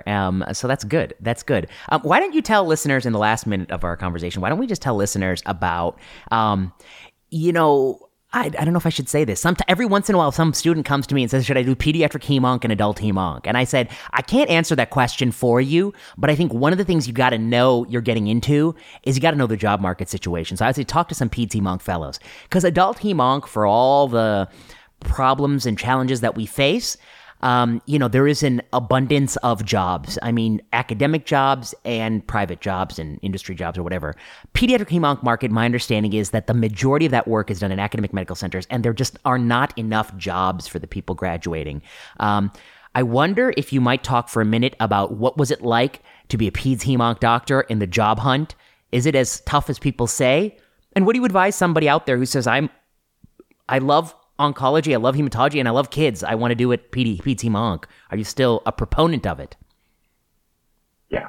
I will say that my experience in the last few months of sort of as a third-year fellow looking around the job market are occurring in a pretty unique time with COVID and hospitals really having to tighten their coffers a bit, but also kind of using some of the experience from my co-fellows in the past.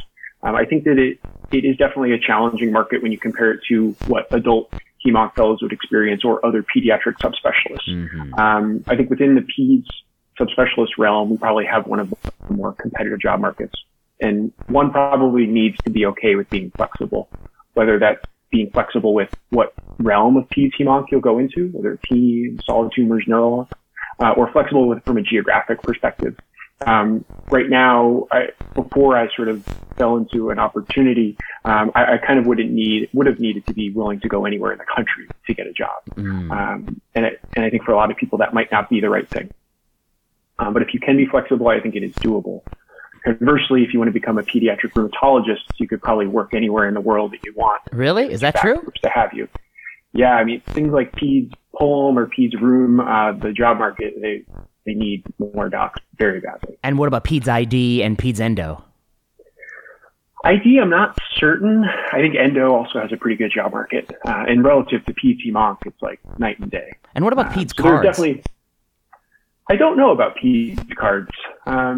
Yeah, I'm not familiar. I don't interface with them enough. I see. Yeah, I wrote an article recently about complaining about these extra fellowships because somebody was like, I've attended on transplant service when I worked at OHSU. I used to attend on that service on whatever they called it, red or whatever that.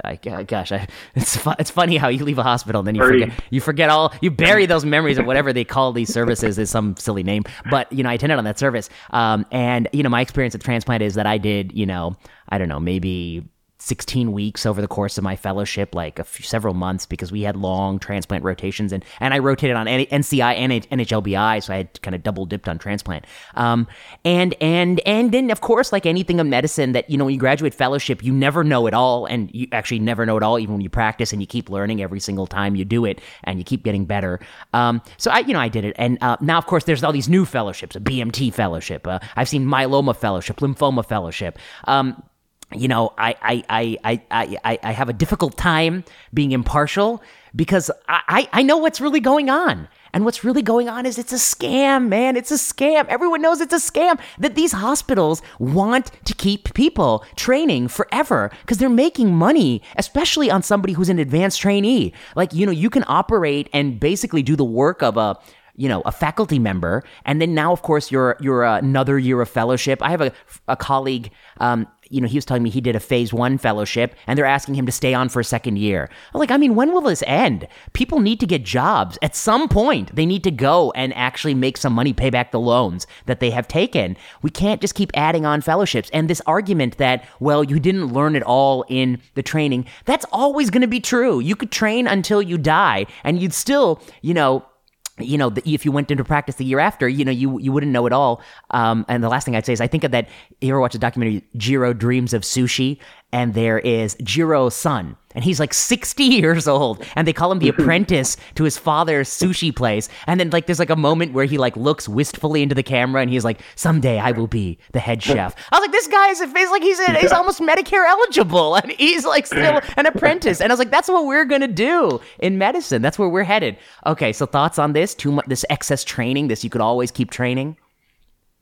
Within the last 3 days, I've talked with 2 sort of co-fellows from other institutions, sort of former co-residents, and both people told me they were thinking about subspecializing in sort of our realm to, quote, get their foot in the door. And both of them use that word, foot in the door. Yeah. And I think that for people that feel really probably desperate in a competitive job market, it is appealing to go to a new place and hope that fellowship will translate into a job. But I don't know how often it does translate into a job in the place of your dreams. But it is a lot of time and really lost income to be doing these sub fellowships. I've been lucky here at OHSU. My mentors have kind of encouraged me to do what I want, and there's no expectation that I do extra training. So I think I'm fortunate in that sense. You're fortunate in that sense. But it does feel like a bit of a black hole for some of my friends. Yep. Well, on that positive note, we will direct readers to the paper now out, JAMA Internal Medicine. Thanks, Pat. Pleasure working with you, and hope to have you back on the podcast to talk about more oncology, health policy, and cost. Yeah, thanks, Ryan. It's always great to chat.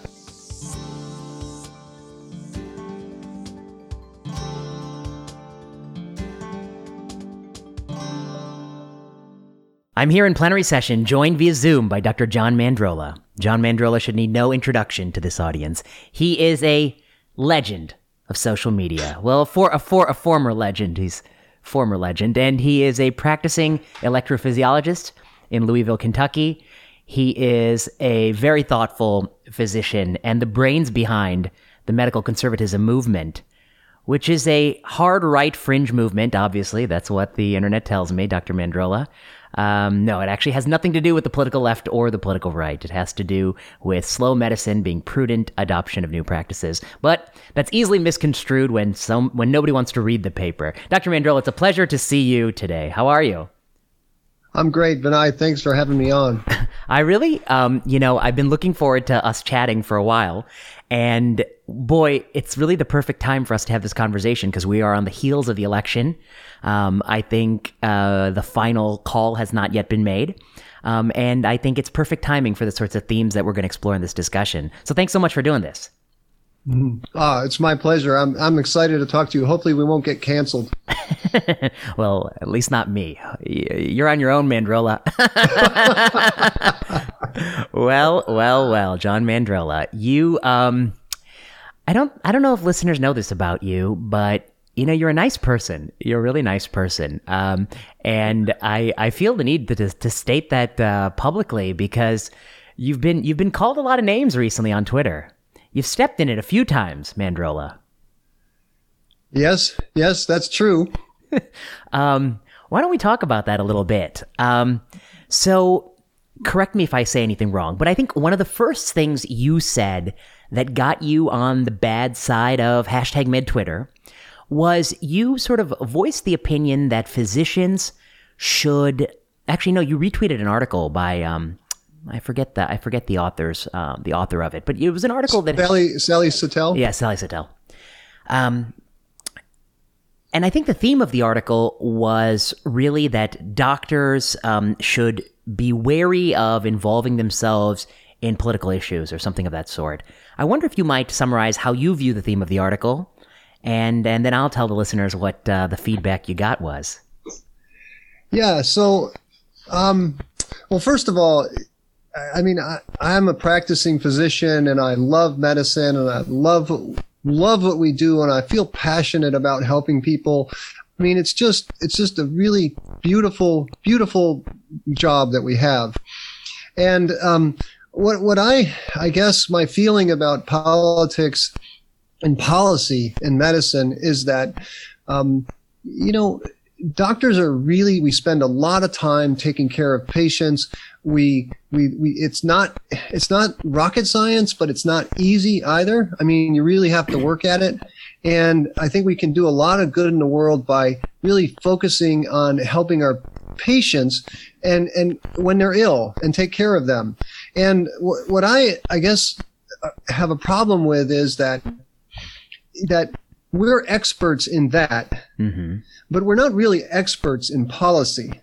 And I guess the example I would use is that if I have a African American patient with kidney disease and hypertension, and that person lives in a disadvantaged neighborhood, I know that the social determinants of health are important for that person. I recognize it. I take it into consideration in caring for that person. But because I know that doesn't give me any sort of expertise on the best way to fix it. Maybe like Bernie Sanders' way is better. Maybe, a conservative way is better. Maybe Elizabeth Warren. I don't know. I'm a doctor taking care of that person. And so we can have feelings as a person, but how could a group of doctors like the AMA or the ACC or any organization speak for all of us in terms of the right policy solution? And I think we just get over our skis when we think that there's one best answer. And I guess that's the thrust. That's the thrust of the article, the thrust of my feeling. And I guess the only thing I would add quickly is that, one of the reasons why I write about critical appraisal and about medicine and doctoring is that we really could be better at it. Of course, yeah. A lot of room to improve, yeah. There's a lot of room to improve, myself included. And, I've done a lot of dumb things. And I just, Fragility index.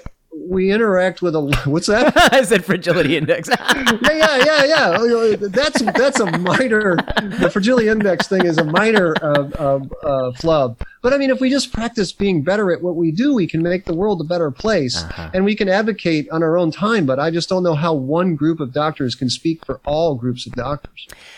So I think that is an accurate summary of what you were trying to say. And I think that there's some distinctions here that people are missing. One distinction is you are not opposed to any citizen voicing their constitutional power to say that I believe in X, Y, or Z. You support that. You're not opposed to medicine acknowledging that social determinants of health play profound importance. In fact, maybe even be more important than a lot of what we do. In fact, you've written so much about that that's part of people who follow your writing. You should know that you've written a lot about that, about the sort of long-term, atrial fibrillation, just for example, how you could try to cure it with a catheter, or you could cure it with, a society that gives people proper nutrition and exercise, that's something you're passionate about. So, I mean, you believe that, of course, these illnesses are driven by social and economic problems. What you're saying is actually is something in between, which is that if a doctor wants to wear the doctor card, the badge of a doctor, then they're fine to say that this badge entitles me to tell you that, lisinopril is good for high blood pressure. But the badge is not the right badge that gives you extra knowledge to say that I believe a single-payer healthcare system is the best system, or I believe that we should have a public option in a marketplace. That's another version of the problem. The badge doesn't help you answer that question. And in fact, if you're perfectly honest, you didn't learn shit in medical school that actually helps you answer that question. That's a very tricky policy question. You want to answer that question properly from a policy, you got to study. You got to learn some new skills. And it's not a doctor badge you need to hold. You got to hold a policy person badge, right? Right, exactly. Go ahead. No, I guess that was what the article, I think, was meant to convey, the sense that if one wishes to use the doctor credential, one should realize that sometimes that credential does not give you special insight in political processes. And yet, to someone who doesn't know better, it's like the classic sort of joke, the doctor at the dinner party. You go to a dinner party and there's one doctor there. That doctor happens to know everything about English language and literature. They have to know everything about television and movies, and they're the political expert. Because doctors, it's just sort of the persona of a doctor that I know better than you in every discipline, which is not true, of course. And that was what you were trying to convey.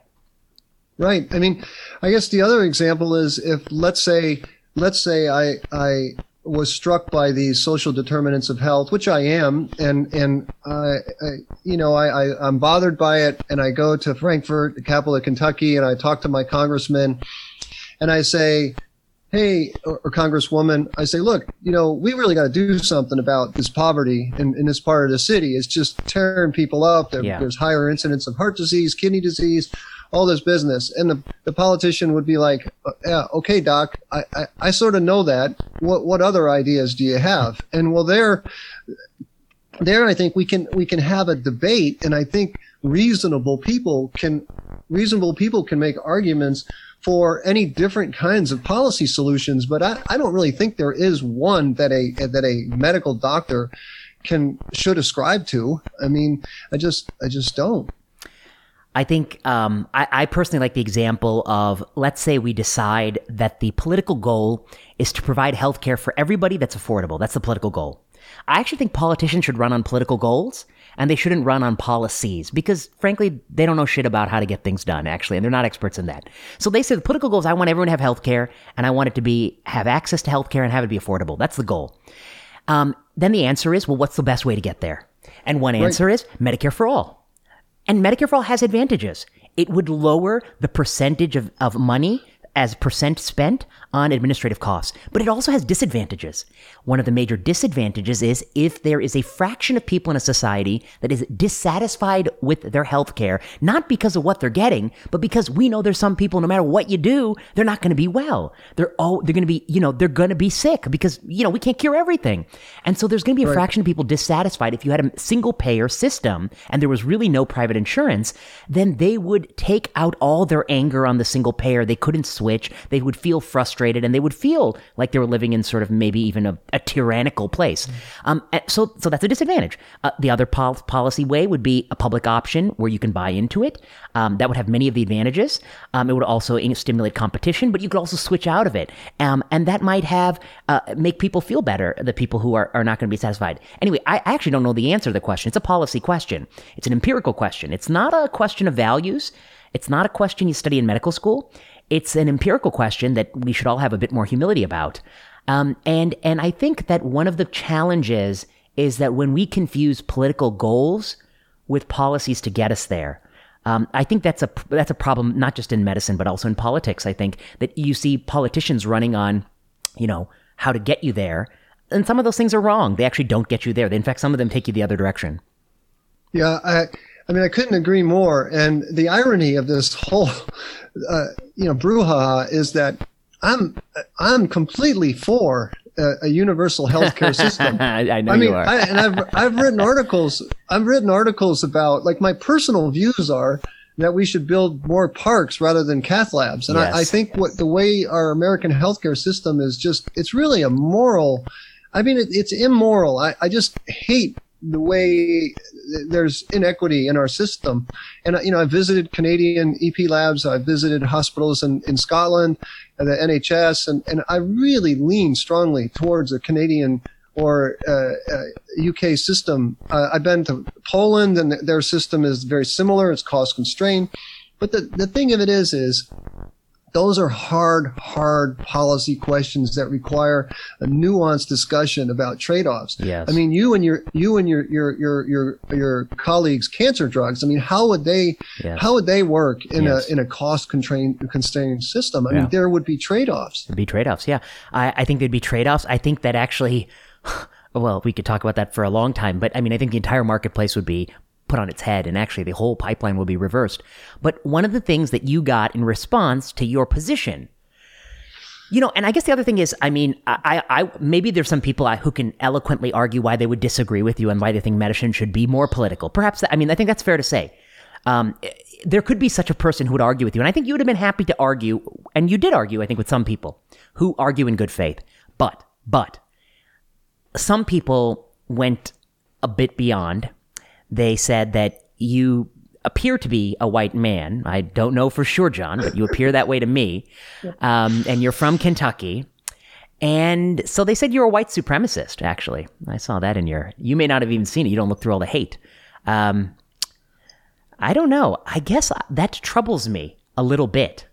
It troubles me that even if one were to disagree with you, that one would feel no hesitation in calling you potentially one of the worst things you could call somebody. For the record, you're not a white supremacist. Is that fair to say, Dr. John Mandrella? No. Not. Yes, I will disown that. That is not representative. It is an inaccurate characterization of John I am Mandrella. a white male, and I just can't do anything about it. Gosh darn it. Yeah, right. You can't do anything about it. But you certainly do not espouse any beliefs. In fact, you probably are in staunch opposition to anybody who would espouse any such beliefs, and that's consistent with everything you've ever said and ever done in your entire life. And yet, on Twitter, people would call, it's astonishing to me. They don't know you. They'll call you that. There's another example. You tweeted something, and I actually forget what it was, but somebody called you total embarrassment. I don't know to who you're actually embarrassing. Maybe your spouse, I don't know, but you would be a total embarrassment. And they called you some other tough names. I guess I'm wondering, is it okay to call you these things because you're a white man? I mean, are people going a little harder on you on social media? That, I don't think they would say it about me because I'm not a white man. But people have called me names too. I guess I wonder what makes somebody comfortable with calling somebody such a thing. Yeah, thoughts? It's a couple comments. One is that I look at Twitter as, and I even started my podcast today with it, that I really don't think social media is a good representative sample. It's almost like just a skewed sample. And I just think it brings out the worst in people. I like to think that if those people were in my hospital, if we were working together and they called me up for a consult or we were taking care of patients together, that we would get on fine. And there's just something about this medium that allows that. The second comment is, as a writer, if you're not getting called an embarrassment or an abomination, I don't think you're doing it right. I mean, that's how I really got some traction. I wrote for a couple years and didn't really get much traction. And then I wrote about how the Iron Man might not be heart healthy. And the Iron Man community just called me a total abomination and embarrassment. And then, I was struck by it. But now, I mean. And what was the argument there? It's because it's too much exertion, Yeah, because there's some observational, some observational data that shows that like a J-shaped excess curve. exercise can actually, right. Yeah. So I was struck by it, and again, it's very similar to now. I wrote about it not because I have an agenda or because I have an answer, I'm struck by things that are curious and nuanced. And, I've been in medicine 24 years. And so if you do AF ablation and all you're doing is isolating pulmonary veins, life gets a little boring. So you're always looking for nuanced, interesting things. And that's topics like that interest me. So I don't really take it personally that someone calls me an embarrassment. I've learned I think it's just a good thing to ignore and consider it not a representative sample. And I will engage with people who are arguing in good faith because it's worth it to a point. Yeah, I agree. And I've seen you do that. And I guess I'd say now I remember why you were called an embarrassment. It was because you took the view that doing a study, one of the things people who don't wear masks say, one of the many things they say, is that it will lower your O2 sat. They also say you'll retain CO2. They also say, a million things. And then they did a study to show that it did not lower your O2 sat. But of course, this required real people, real work, real effort. It was published in JAMA.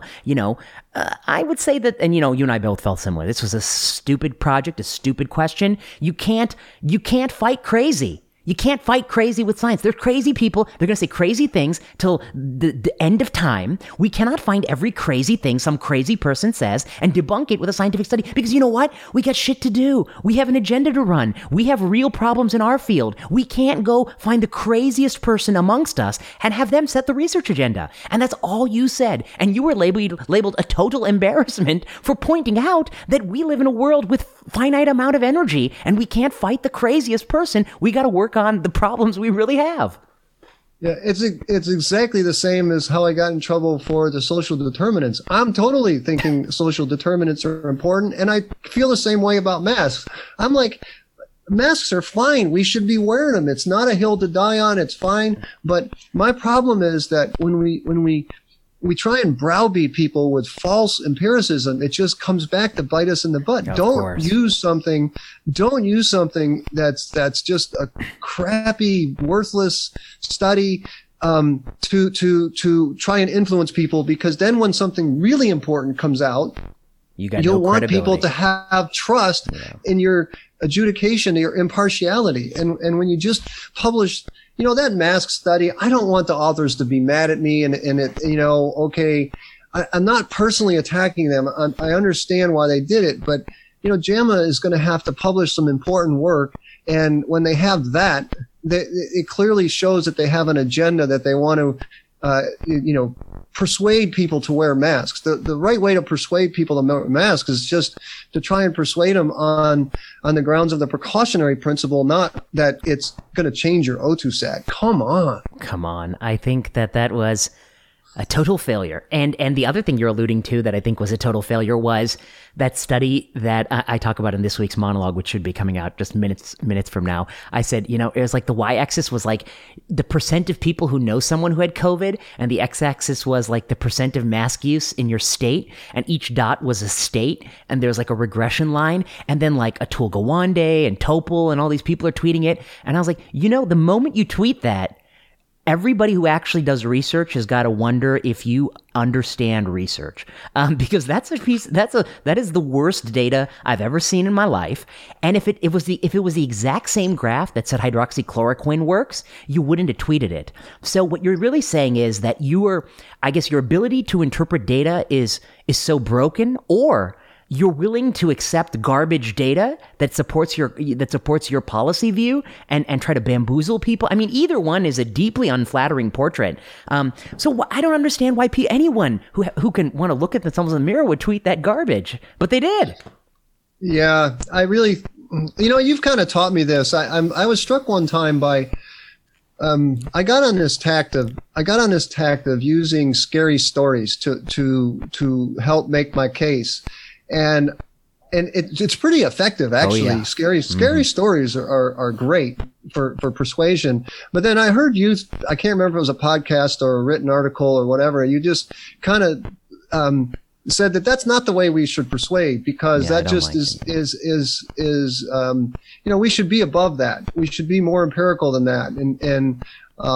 So I think it's similar to these what Bobby Ye calls howler studies. I mean, the howler studies are counterproductive because they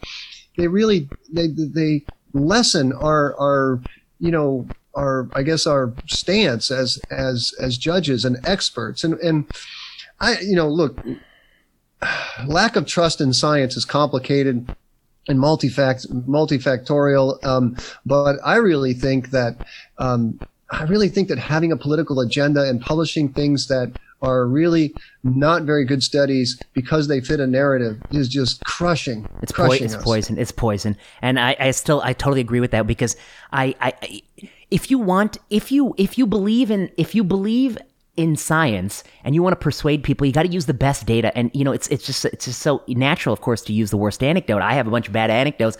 I keep them to my damn self, and I try to win the case on the data. But here's what I'm getting to. The reason I had this prelude. Here's my thesis. I would say that my view of the situation would suggest to me that the current incumbent president is perhaps the worst president we've had in the history of the Republic. He's a guy who's mismanaged a pandemic, cost trillions of dollars in the economy, cost hundreds of thousands of lives through mismanagement. He's somebody who's separated kids from parents and put them in cages, and they can't even find the parents, which I think is a human rights violation. Potentially the sort of thing should be in the International Criminal Court.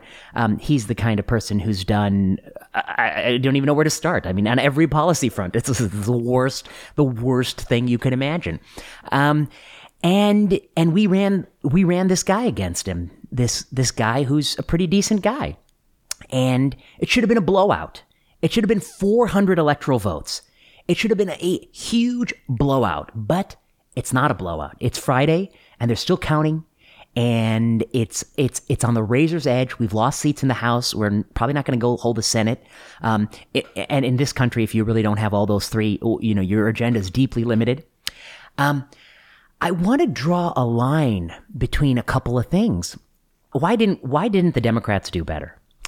And I wonder if it's somehow a little bit related to some of the things that you have been cautioning about, which is that if you want to go around and call John Mandrola a white supremacist for having a point of view that is, maybe different than your point of view, but I think a perfectly reasonable point of view, a point of view that we ought to engage with. If you want to call John Mandrola, Universal Healthcare John Mandrola, a total embarrassment for pointing out that maybe we shouldn't have done a different research study, you're gonna drive a lot of people away. You're gonna make a lot of people not like what you're selling, because you seem like a really intolerant person who's not willing to have a discussion with someone who may think differently. And the people who are doing that are also every other tweeting, vote for Biden. Wear a mask, you idiot. Vote for Biden. Trump is bad. I said that I disagree with politics here, but I almost never tweet about the guy. I don't want to tweet about him. I don't think I've ever tweeted support Joe Biden. I mean, you and I, our feeds don't include naked politics. So if you want to create a Twitter feed and the whole feed is going to be Biden, vote for Biden. If you vote for Trump, you're a racist. Mandrola, Mandrola, if he says that a doctor should become a Biden supporter, good. But if Mandrola says a doctor should keep politics a little bit away from medicine, he's a white supremacist. If you want to polarize the world in this way, then don't be surprised when at the end of the day, nobody wants to be in your tent, even though you're running against the worst guy in the history of the Republic. Thoughts? Yeah, I have many thoughts. I mean, I agree. I agree that Donald Trump is he's a con man and he's shyster and he's terrible. And those are the good qualities. and it's just, what he's done to destroy norms and to enhance the polarization is just terrible. The irony of me being attacked is at work, a couple of my partners call me the liberal because you are a liberal to some degree. I voted for Obama because I thought he was the next JFK, and I voted for Clinton, and I mean, yeah. So I just look, my view of America is pretty old fashioned. I really think that we're great because we're the United States, and the United States does, it's not just the coast, and it's not just us people in academia who know the right words to speak. I mean, there are kind and generous and wonderful people in flyover country. These are the patients that I take care of. And, that's, I don't know, is it 48%, 45% of the people? It's a lot of people. And that it was this close really speaks to something that the Democrats are not doing. And I guess are doing. Or are doing. Yeah. I mean, one quick story. When I was growing up in northern Connecticut, my grandfather, he worked in factories all his life. He worked in Royal Typewriter, and he worked in Colt Firearms, and he would always fight with my dad. My dad was a Republican, and back in those days, the Democrats were for the working people. They were they were for the factory workers. And now it really seems like the Democrats take for granted. I mean, they've sort of abandoned that and become these coastal elites and really illiberal. And I know the right can be illiberal too. I know that. I mean, but the illiberalism in the left really bothers me because they should know better. Yeah. And I mean, I guess it's what they don't do, and some of the scary things about, if you're calling, these anti-racist thing. If you're not an anti-racist, you're a racist. Well, then what are you going to call real racism? I mean, that's the problem, because it's very complicated, but I hope that what I hope that happens is that and I'm optimistic, seriously, that this is going to calm down. That I'm kind of hoping for a mixed government, so that there has to be compromise, because I think that's what the founding fathers wanted. That's what's made America so successful. But even if there isn't, there'll be another election in 2 years, and the people can speak, and that's how it's supposed to work. I guess I applaud your optimism. That's for one. I, like you, am more concerned with the illiberalism amongst left-leaning scholars, particularly in places of higher education, where you ought to be exposed to ideas that make you squirm in your seat so you can create the mental fortitude to figure out how to take someone who holds such an idea and show them why they're wrong. That's a skill. And if you're not willing to be uncomfortable with the idea, you will never learn how to take someone who holds it strongly and get them to flip their thinking. And every paper I've done, maybe not every tweet, because like everyone else, I'm subject to the same passions and I can tweet in the heat of the moment, but every paper I've ever done that seeks to advance a way of thinking around a topic has always aimed for the swing voter. I'm always thinking, look, I believe in, I see reversals every day, but these people, they don't see it. How can I show them that? So I try to do this for frequency reversal. I think these cancer drugs don't work so good, but they seem to think they're great. Well, am I crazy or are they crazy? Well, then I try to do pen paper, say like, well, look at all the drugs. Look how, they're not so good. And then sometimes, every once in a while, you win. You don't even know you win. Because I think that the genomic cancer drugs are overrated. And so I publish a paper saying that, turns out only helps 8% of people. And the people who used to argue with me and say that they help everybody, now they come back and say, 8%? Yeah, we always said it was 8%. We never said it was any higher, right? But I persuaded them, right? I've persuaded them so deeply, they forgot what they used to say. Well, that's a win I'll take the win. Okay. So, I mean, what I'm trying to say is this is just a tiny slice of life, which is the space that, you and I have spent a lot of time in, medical practices and drug approval. And in this space, a good skill to have is to empathize with someone who disagrees and think about what piece of data you can provide to flip their mind. This is true for every sort of issue, for every issue that we face as a society. Instead, what I view as the problem with illiberalism is it doesn't seek to do that. Instead, it seeks by brute force to get them to shut up. You can get them to shut up because you can make a very hostile climate for them to say their point of view, but you don't change their mind. And when they go to the ballot box, boom, 69 million people are throwing that ballot in your face and you're going to have a heart attack, as we saw. When I was critical of that PNAS study, you remember this, I got myself into, I got some private advice to lay off it. Which one was that? Remind me. This was the study that, I guess first I would say, like my point of view on the issue, I believe that there is a profound injustice towards the black community that is rooted in slavery and Jim Crow laws that perpetuated even decades after. And our society has not yet done enough to correct that prior injustice. So I believe that very strongly. And I think that it ought to be addressed through sort of economic policy.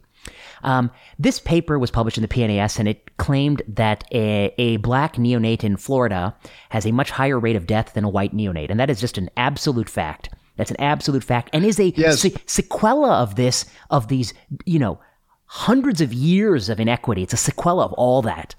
And the paper showed that if a white doctor took care of the black baby at a certain rate of demise, and if a black doctor took care of it, that rate was reduced by some unbelievable proportion that cannot possibly be true. And then the more you pull at that paper, you realize that they didn't code the way the data is coded is a disaster. The attribution to doctor doesn't make any sense. Yes. It's thoroughly... I'm going to have to shy away from how I would describe the paper, but I believe there are a number of limitations to the paper for the conclusion. And, in fact, if you are someone who holds my point of view that the legacy of slavery has this inertia that we have not yet overcome, this paper is a disservice to the cause. It's a disservice because it suggests that 40% of all that bad stuff that happened can be undone if the patient looks in the face of the doctor and sees a black face. It suggests that can undo 40% of all that damage. That is a disservice to the extent of the damage, if you ask me. Okay, so I think it's a paper that, one, is scientifically inaccurate, which is my number one objection. Two, it's a disservice to the cause, and they don't even, people who should be championing progressive values, as I do, I'm a progressive, they don't want to acknowledge that. Anyway, so then I pointed out that the paper has limitations, and of course I got a great deal of pushback. And I think somebody sent me a tweet where I think somebody was talking about me, and they called me a white-aligned person of color, POC. I'm a white-aligned. You're a supremacist. I'm merely white-aligned. I don't even know what that means because I don't view the world, I treat people the same. I treat people the same with a lot of respect, whether what country they're from, who they love, and how they look. I treat them the same. And so I found it really deeply hurtful. It's also personal. I'm talking about a paper in a technical way, and you want to make it about me and what I look like. And then I think the people who will do that, you will destroy this. You will destroy the left. You will destroy the left. I'm the one who's saving the left because I'm the one who's willing to tell you that this paper doesn't prove what you think. All right, Mandrella, what do you say? Oh, come on. That first of all, I didn't know what journal that paper was published in, but your take on that paper really... It influenced me, I would say two ways. One is, I think the most important thing you said in that podcast about that paper is you don't need to make this empirical. It's the same thing as the masks. You don't need an empirical argument for diversity. Diversity is good in and of itself. It's to try and use some really flawed, terrible science. I mean, come on. It's just crazy how bad that paper was. The confounders and all that business. And anybody who's in the hospital knows that one doctor doesn't influence somebody's care. Exactly. Okay. I know. But none of that's the point. The point is that diversity is good in and of itself. Right. And to use this false empiricism is just it's like you say, it's poisonous and it's terrible. And as far as discussing it, you persuaded me, and young people need people with more armor to like you say, armor to express these views because people are afraid. And so I mean, I just think it's kind of our role as I don't know, I'm not hardly an intellectual, but as a public thinker, it's our role to take on these difficult things. You did it with the Norman Wang paper. I mean, I think that's a classic example of where the progressive-minded people hurt themselves because, Norman Wang made an argument that many people consider, and some African American people consider that argument. And then as soon as it gets discovered, it's canceled and he's called a racist. Well, I don't know Norman Wang from Adam, but I mean, we can't do that. That defeats the cause. It hurts the cause. So I just think that we have to have these conversations, and if people push back, okay, we have to take it. He's called a racist. His papers retracted in violation of any norm I'm familiar with. He's no longer EP Fellowship Director, and I hear he's not allowed to work with trainees because he creates an unsafe work environment.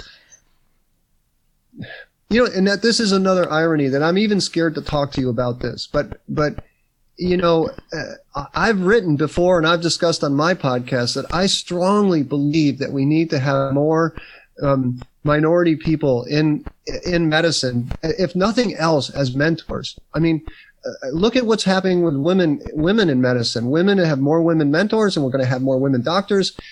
Half my cardiology, not half, but 45% are women because there's mentorship. So it's a good thing to have more people of color in medicine.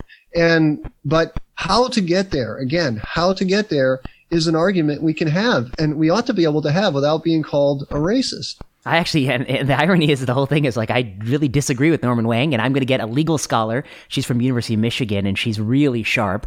And I'm bringing her on because I think she's going to be a really good and eloquent spokesperson for why the legal case that the Civil Rights Amendment prevents institutions that receive federal money from considering race in this way to compensate for past injustice is wrong, that it does not in fact preclude that, and that universities should be free to do that. So I'm gonna bring her on because I think she'll articulate it better than I could.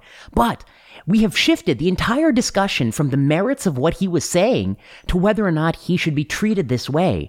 And that it doesn't help the cause either. It's a distraction. It's a distraction from the discussion to make it about him. I don't want to talk about him. Just let him be and tell me what's wrong with his paper. That would have been a better strategy. Oh, it would have been a wonderful strategy if they could have published just a rebuttal of a line by line or paragraph by paragraph rebuttal of his points and come to a different conclusion. We could have had a extreme learning experience. Okay, another example. Look at RBG, Ruth Bader Ginsburg and Anton Scalia. They see everything opposite, but yet they're best of friends. Yeah. And I've listened to videos and lectures from them. Their different takes on things is it's so educational. And if we had this, we can advance the cause. And it's such a lost opportunity to say, to retract it. It's just way too big of a hammer. You live in Kentucky. I was born in Ohio, just outside of Cleveland, and I have lived in Pennsylvania, Ohio, Michigan, and Indiana. Those are the states I've lived in. And I know all the people there, and I will tell you that, 50% of them are not racist, I think. I do not believe that they are. There are some people who are, and I've encountered a bit of it in my life, and my father encountered some, and my mother encountered some too. But it's not the majority. It's a tiny fraction of people, and I don't think we help anything if you want to say that 50% of people in those states are racist. I think you abuse the term to the point it has lost its value. I also think that this sort of persistent call I hear that we ought to abolish the Electoral College or something. I'm like, okay, well, you know what? There are certainly some benefits to having a direct popular vote. But you know what? That's not the way the system is. For 200 years, it hasn't been that way. And one of the reasons it wasn't that way is that the founders were concerned that there could be one single place on this country, this big country, that would be very, very populous. And that place could decide what happens everywhere else in the whole country. So a giant California could rule the whole country. And that would feel a lot like being ruled by England, a place that's very far away from where you are. And so a compromise was struck where there's some balance that disperses power based on the geography of the land. Is it perfect? Who knows? But this is the way the world is. This is the rules of the game. So I want to hear less talk of changing the rules of the game and more talk about how you can take all the people in these states that Obama won and get them to vote for you again. It's not that hard. You have to have the right message. And I think that if the message is going to be that Dr. John Mandrell is a white supremacist, I don't think that's going to go over so well. If the message is, we know you're hurting economically and we have policies, we have ideas to help you get food on the table and get to work because we know the value and virtue of work, I think you got a better shot. So thoughts on that? Yeah, I completely agree. I mean, America's not perfect. We are definitely a flawed country, and we have plenty of flaws, but it's been working for a long time. And I feel funny speaking about the Electoral College because I'm not really a history or political science person, but it's like in medicine, something's been working pretty well for a long time. I mean, it seems wise to not change it, or unless you have really strong evidence. The other thing I guess I would say is, if you want to change the Electoral College, persuade the people that that's the right way. I mean, and it's persuasion. It's not just, by brute power. I really think that would be a problem. But I also agree that the Electoral College has its imperfections for sure. Yeah. I mean, no system is perfect. I mean, even in a place like India, Modi basically controls everything with 32% of the vote. Every system has a compromise. There's not a perfect political system.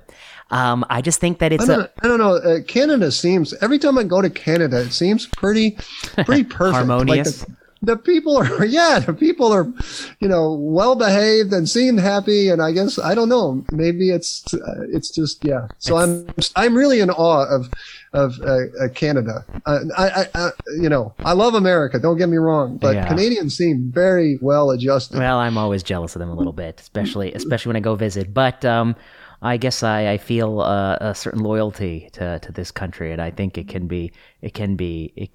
has all the potential it once had. It can be regained, and these elections don't have to go this way.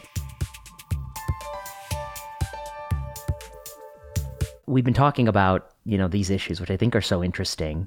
When I look on Twitter, I see every day I see tweets that I want to put a sticker note on, say, this is not how you do it. Not how you do it. So some examples.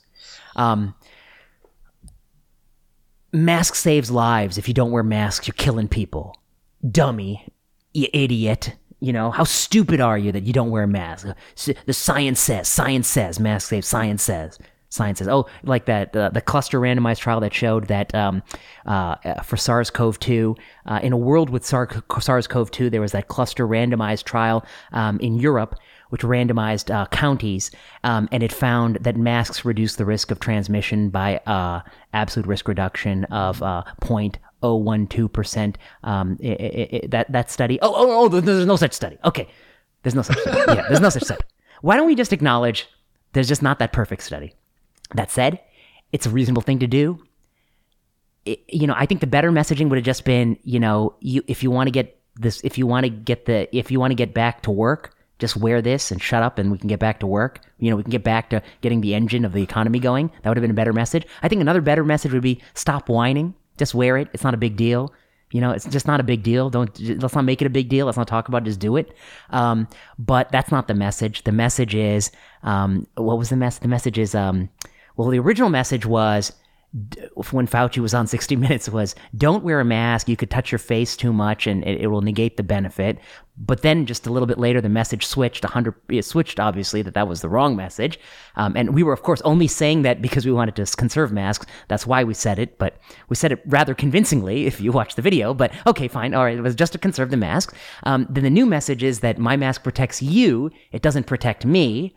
Of course, that's mostly quasi-experimental and theoretical basis for that. There's not a cluster randomized trial that's ever shown that to be the case, but that's okay. But then the new message is, of course, masks may protect me to some degree by getting a lower inoculum dose. But of course, that message has been labeled by some mask proponents as dangerous. This is a disaster that would have been solved with just some brutal honesty, which is, look, buddy, we don't got the perfect study. All this data, it's flawed, it's circumstantial, it's not the perfect data. I can't say for sure, but let's just do it. Let's shut up about it and do it. We got to suck up and do some things. The alternative is these people might want to close everything down. Let's just put this on. Let's get out there. Let's go do some stuff. That's the America I know. You just say that and people would be on board. Completely. I think this is why, I remember growing up, and I think Ronald Reagan was a master of this. He was persuasive, and he had really a kind, humble spirit about him. And I think this, the worst thing we can do is use crappy studies to persuade. But the second worst thing we can do is be mean about it. I mean, I just think meanness is so unpersuasive and so divisive. It just doesn't work. And I read some people with really good arguments and really good skepticisms who are just mean, and just that doesn't work, because people don't respond to that. Yeah. And I think it's just wrong. So I'm not for it. I just try. You know, the funny thing that about Twitter is the more people are mean to me, the more it makes me less mean. I just almost never get aggravated. It almost makes me like, I don't know what it is. It's weird. It's like church. I feel like I see it and I think that is the stupidest way to make an argument, and you're just hurting yourself. And so we can't interact with all these people. You can't change the world by interacting with everybody on Twitter. All you can do is try and make the best case for persuasiveness. You know, it's funny because you really do it nicely, which is that they punch you and then you just go super nice back, and then they punch one more time, super nice back, and then people watch it and they're just like, come on, man, Mandrilla's a good guy, you know, you're totally out of line, and it just flips the whole audience to your side. I mean, you're just crushing them with kindness.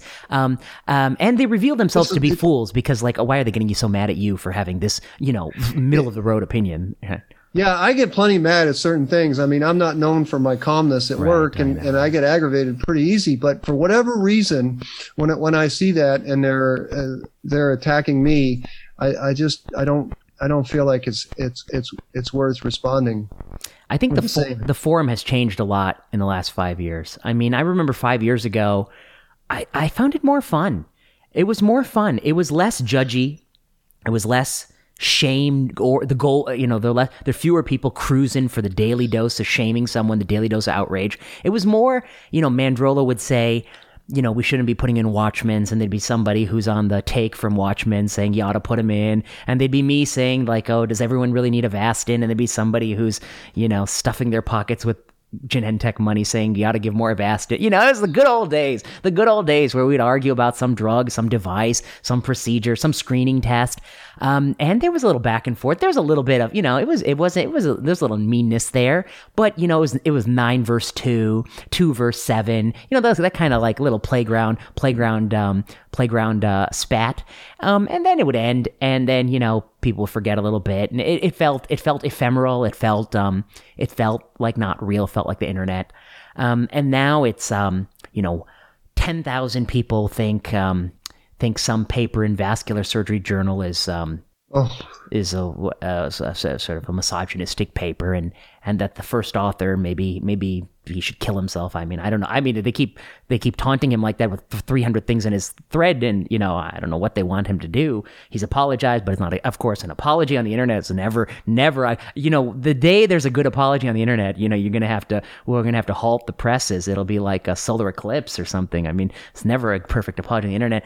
You know, it's just this sea of like, what's the newest thing to mob about, the newest thing to be outraged about.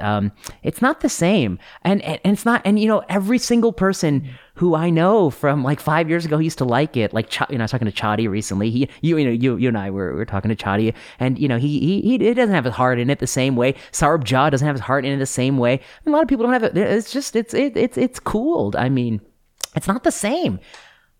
Well, it isn't the same. Things change, and I agree that it's not a good platform for arguing, and there is mob Twitter, and that's a negative. But I still find it just, you know, enthralling, because I follow super left people and super right people, and I literally have the same number of them, and I read. You know, I read Jeet here, and, you know, I read Barry Weiss, and I read Scott Adams, and I read both sides, and I think it's really fun that way. As far as medicine, there's still good things in medicine coming out of it. But here's the I think it's not, you can't just use Twitter And this is where it used to be back in the day. It was the blogs, right? We could write blogs, but now no one reads.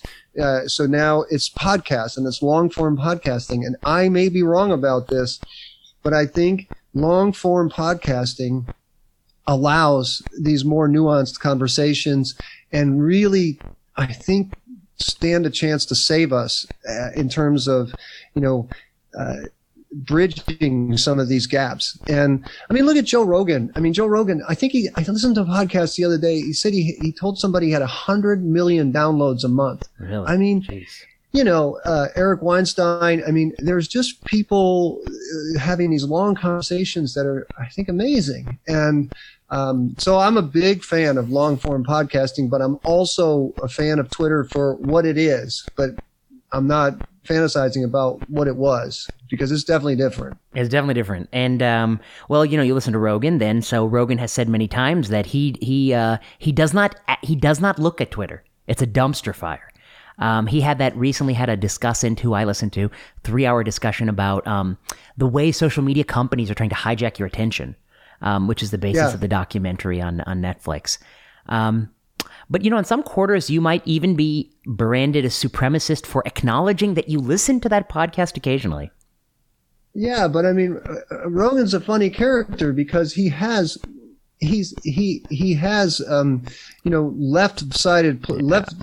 left-leaning political views, but is not culturally in line with people. I mean, I don't know. I'm not saying that Joe Rogan is, the best or whatever, but I listen to him. I don't listen to every single one, but I mean, I think he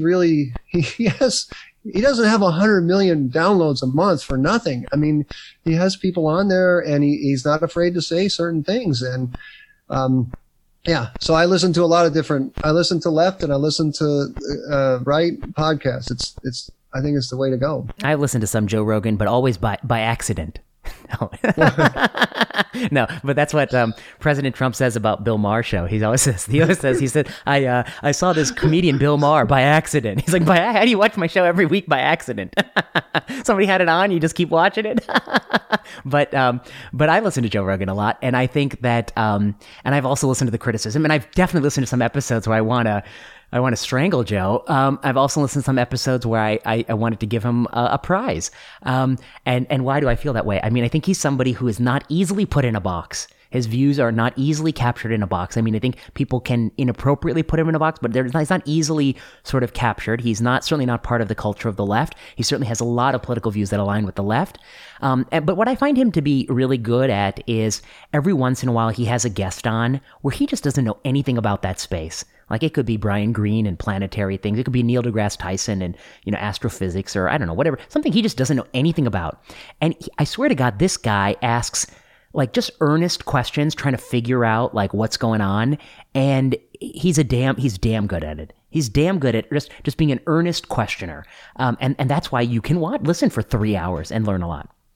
Right. It's like he's he just sort of Tyler Cowen has this too. Yeah. I mean, he just is interested in everything, and maybe not an expert in anything, but really, yeah. And I love the curiosity, and I agree. It's almost like B students make better teachers, because if you're an A student, you understand everything so perfectly well. And he's just trying to understand it on his level, and I think that's what.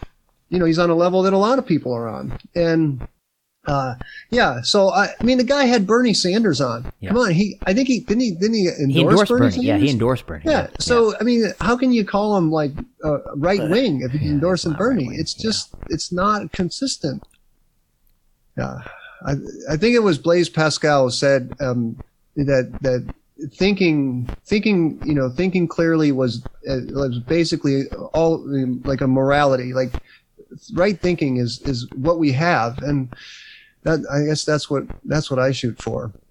That Hitchens, is, I think too. Yes. Hitchens always said that there was time spent in argument is almost never time spent wasted, and so I mean there's just value in this, and we ought to be able to have these discussions. What Pascal's quote was great. He said, "All of our dignity consists in thought. It is by this that we must raise ourselves up. Let us work, therefore, to think well, for such is the principle of morality. I mean, that is just, to me, it's just classic. All of our dignity consists in thought. And I mean, this is what we need more of, and this is why I write and why I podcast and why I'm engaged, is that I don't have the answers, but gosh, we ought to be able to have a discussion about the pros and cons and benefits and risks and all of this business. Yeah, I mean, that's my view of science, which is that if you want to say you're a scientist, I know these days it's fashionable to say, I'm with science, I'm with the scientists. But many of the people who say that, they don't meet my definition of scientist. Being a scientist means that you have to call out bad studies, bad methodology, bad reasoning, even if it goes in the direction you like. You got to call it out. And there have been many studies that I personally abandoned, wouldn't put my name on, I didn't want to participate in, if they are not robust. In fact, I don't know. I mean, I could say it would tarnish my legacy. I don't even know if I have a legacy, because probably like most people, when I die, first, I know what'll happen when I die. When I die, there's just going to be like 100 tweets that say, "Oh gosh, I always loved him," by people who always hated me. That kind of, they'll probably say, classic they'll bullshit. Probably say, classic bullshit. You should have taken that chemo drug, that genomic drug. Yeah. that would have cured him. Yeah. And so first they'd be that whole like, "Oh, I always was a big fan," and it would be like the person who was like my number one enemy and like complaining to my boss about me. So there would be that. And then, of course, like everyone else, I would just be quickly forgotten, which is the fate of most people. That said, even though I would be quickly forgotten, I would not be able to live with myself if I was the author of serial garbage. I mean, that's just not my view of science. My other view of science is that our science comms, that's another popular topic these days, because there's a lot of people who are in the science comm business. And they say that, what is it? If we don't step into this space, who will? Who will go on CNN and tell these people on CNN what's up with COVID in 1 minute? The 1 minute summary with no nuance and no trade-offs about COVID. And I would say that many of the people who are commenting, they don't have primary familiarity with the data. They are not inserting needed nuance and caveats and needed uncertainty. And it's almost always is like, what is the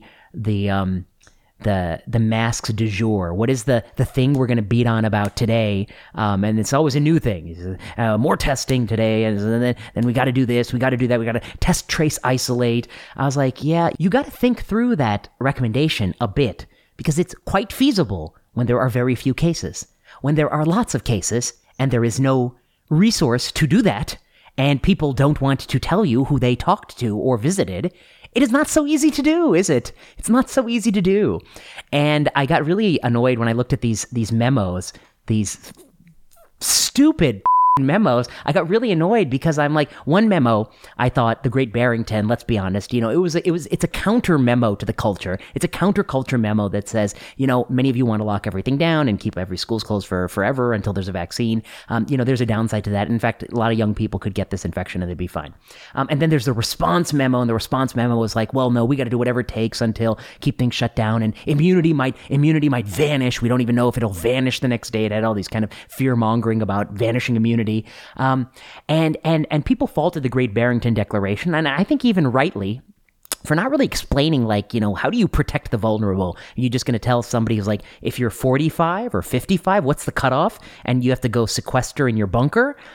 Or if you're 40 with diabetes, I mean, is it going to have like a Chad's 2 Vask scale? I mean, it's going to have some scale, and the net result is you either go in a bunker or you go party. I mean, is that how it works? Or like they didn't have a fleshed out plan. Fair enough. But the people in the other declaration, they were like, oh, well, we're going to do all these things. And then I'm like, well, there's a lot of poor people who are living like paycheck to paycheck. There's food insecurity. People don't have enough food in the Bay Area, in San Francisco area. Their surveys suggest some people are going hungry. How are you going to solve that problem? And they're like, oh, well, economists should come up with a stimulus package. That's just the same. It's just another hand waving. These people are hand waving how you protect the old, and you're just hand waving how you're going to protect the vulnerable from economic collapse. It's just hand waving. That's not an answer. If I'm hungry today and you say economists should work on this, I'm going to be really pissed with you because that's not a really answer for my hunger. So, I forget where I was going with this. I think it is to say that many of the people who comment extensively on COVID are living in a fantasy world that's disconnected. They're not willing to talk to people who have other points of view, and they're not willing to concede that there are challenges that they haven't thought through in their own little worldview. Thoughts? Yeah, I completely agree. I mean, it's the same thing I feel about scientific studies. I think all studies, the abstract ought to have a bolded paragraph about the limitations, so everybody can just read the limitations first. It's not bad for science. We have to respect the null hypothesis. We don't.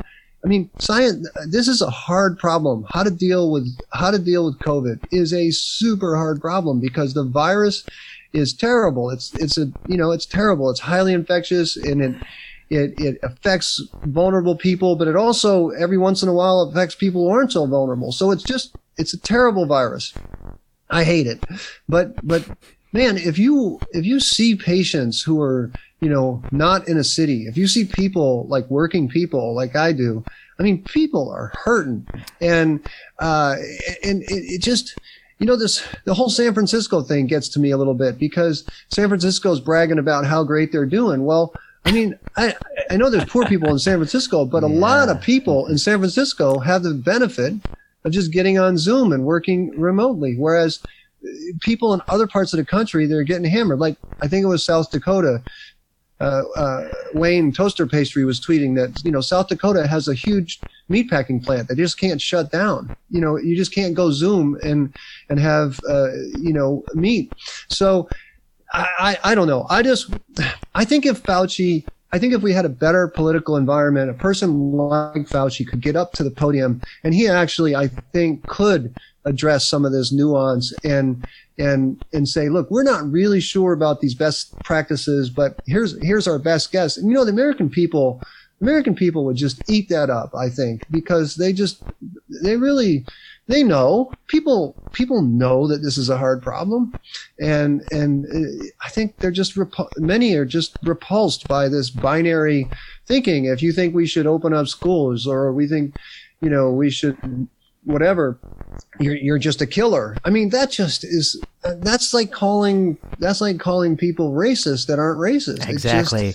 It's poison. It's poison, and it's self-defeating, and that's why you running against the worst person who's ever done this job in the history of the Republic, and you're biting your nails 4 days later to see if you still won. I mean, you would. That's part of why. The thing you're talking about, which I'll tell listeners about, which I thought was one of those long threads.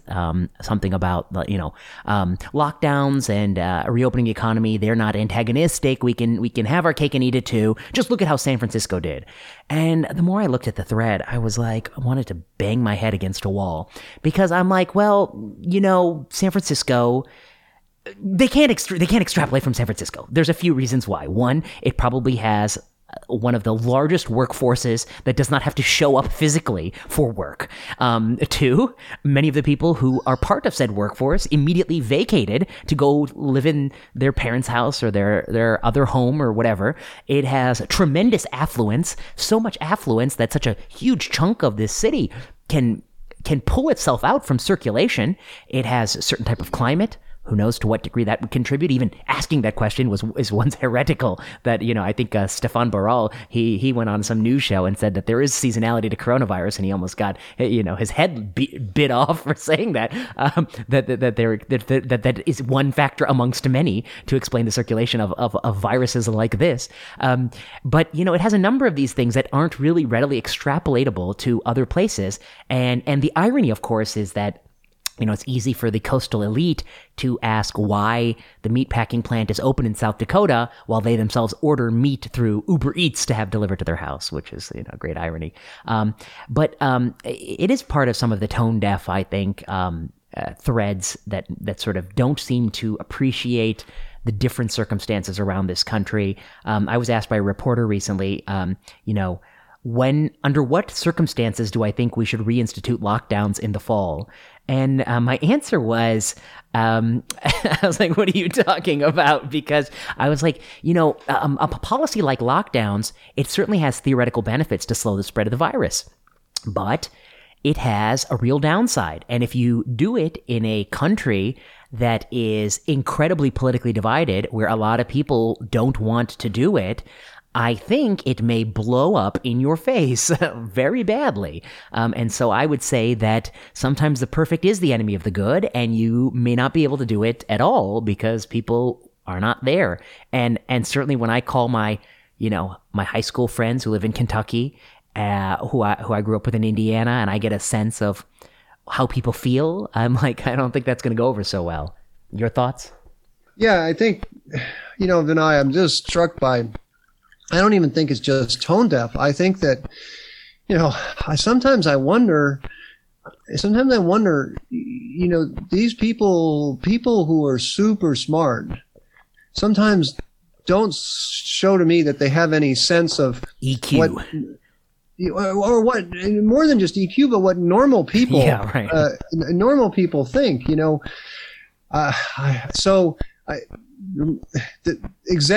exactly right. I mean, it's a complex thing. It's, you just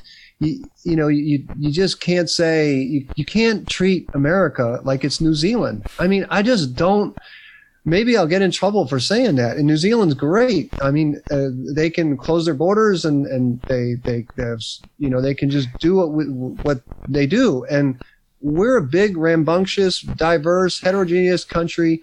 And it's, you gotta, I think Steph said it so well. He said, public health is about the public health that you can do, not the public health you want.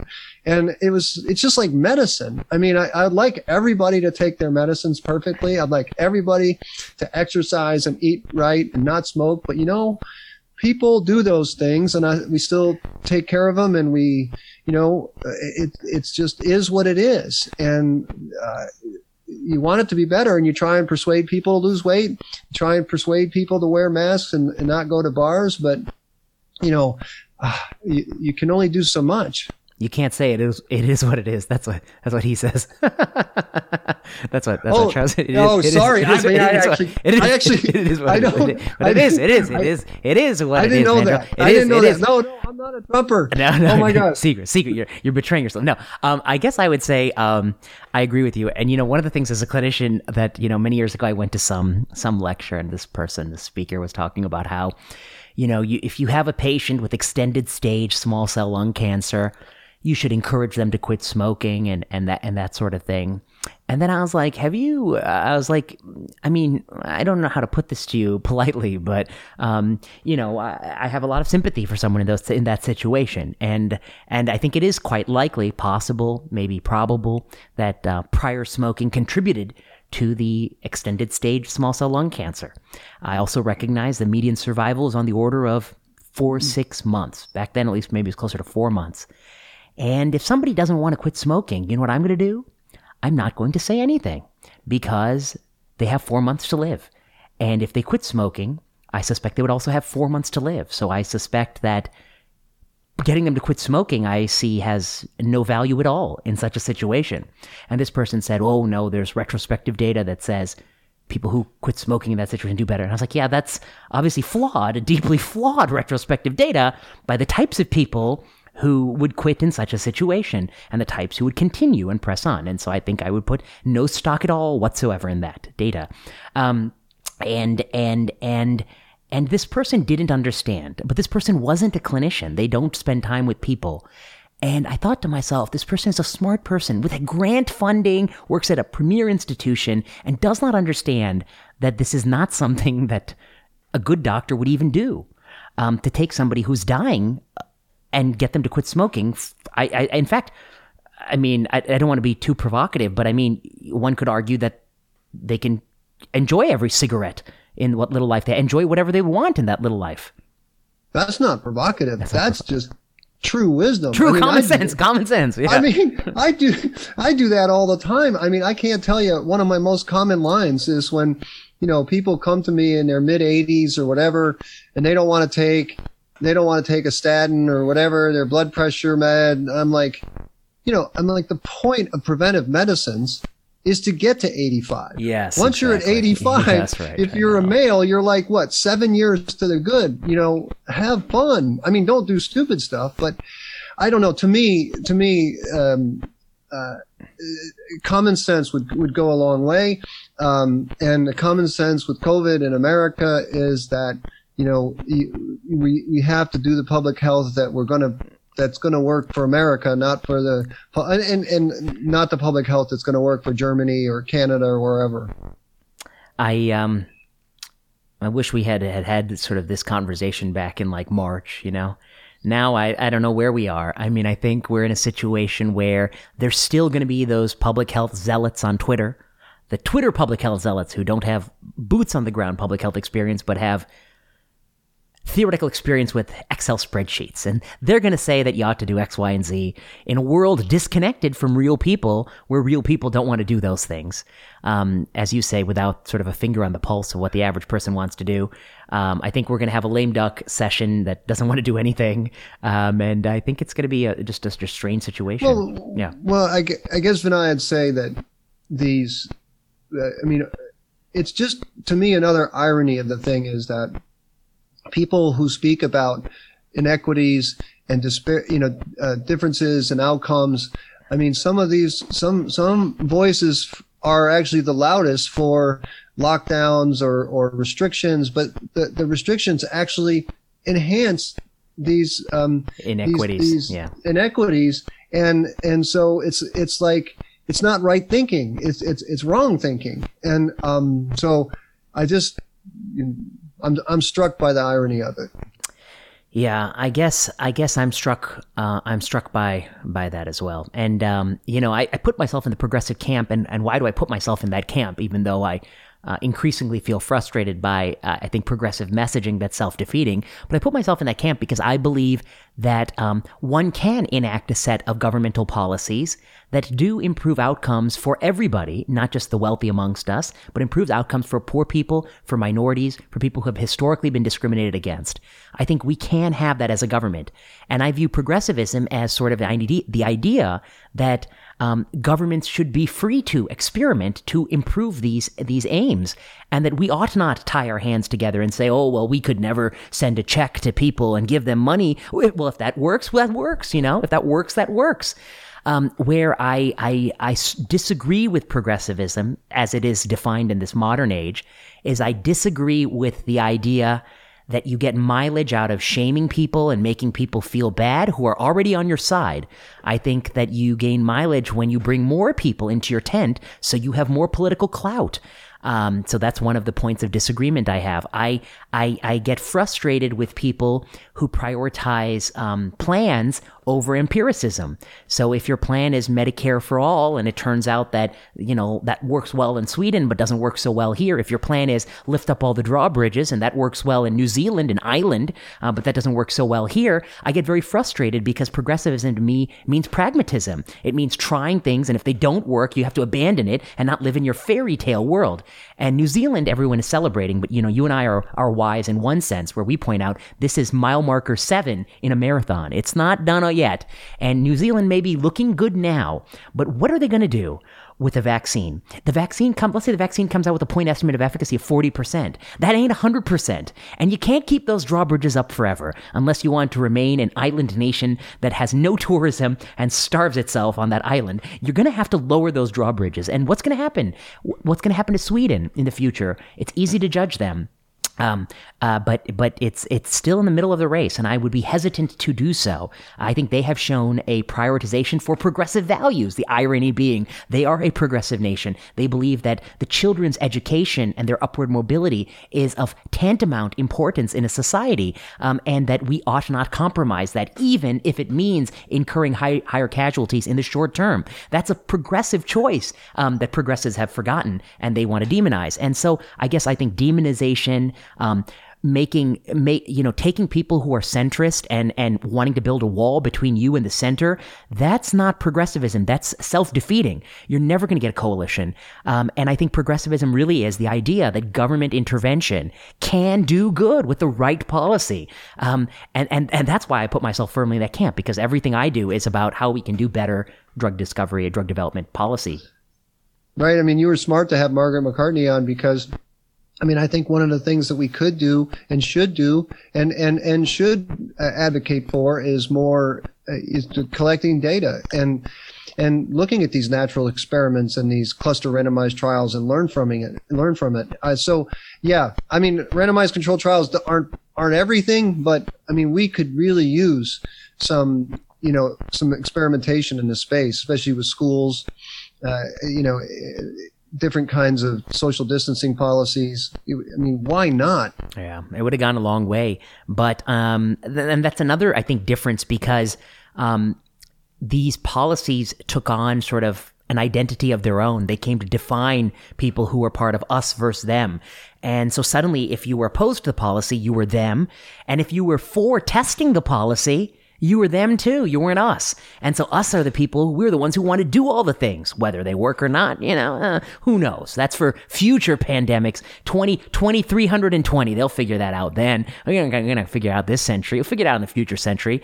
I think when they look back in 2310 on this pandemic, they will put us much closer to the people who dealt with the bubonic plague than they will put us in the Society of Scientists. Indeed.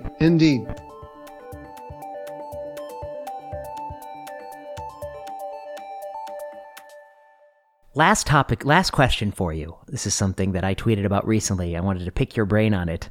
There are a number of advocates in the COVID space who have pointed out that we should judge COVID expertise by the number of peer-reviewed publications someone has.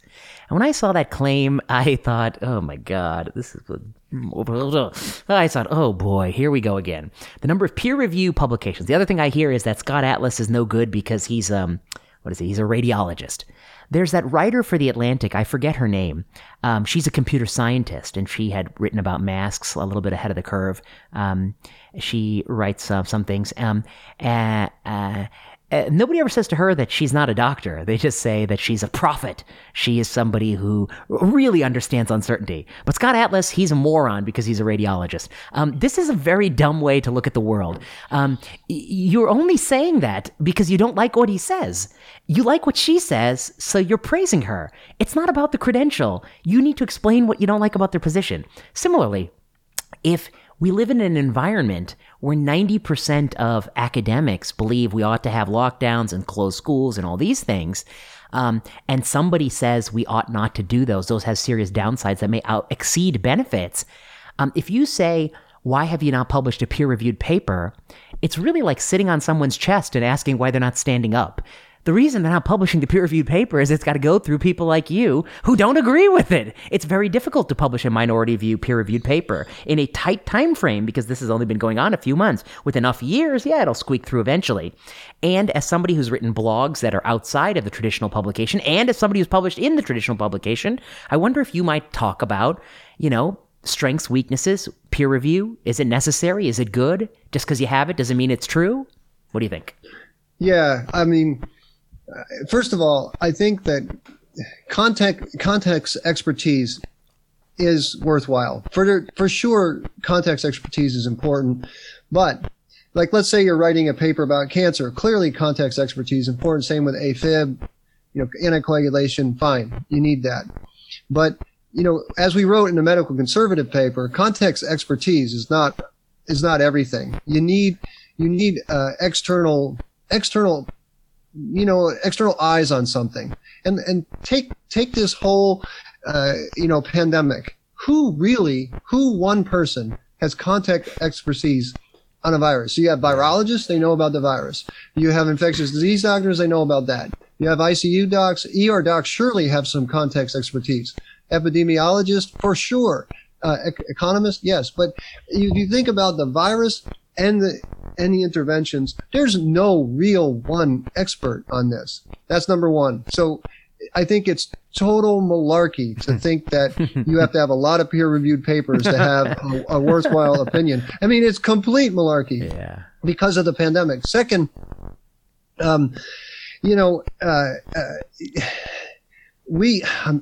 have to be careful what I say. That's how I feel. I'm writing with a group of authors some two papers on COVID.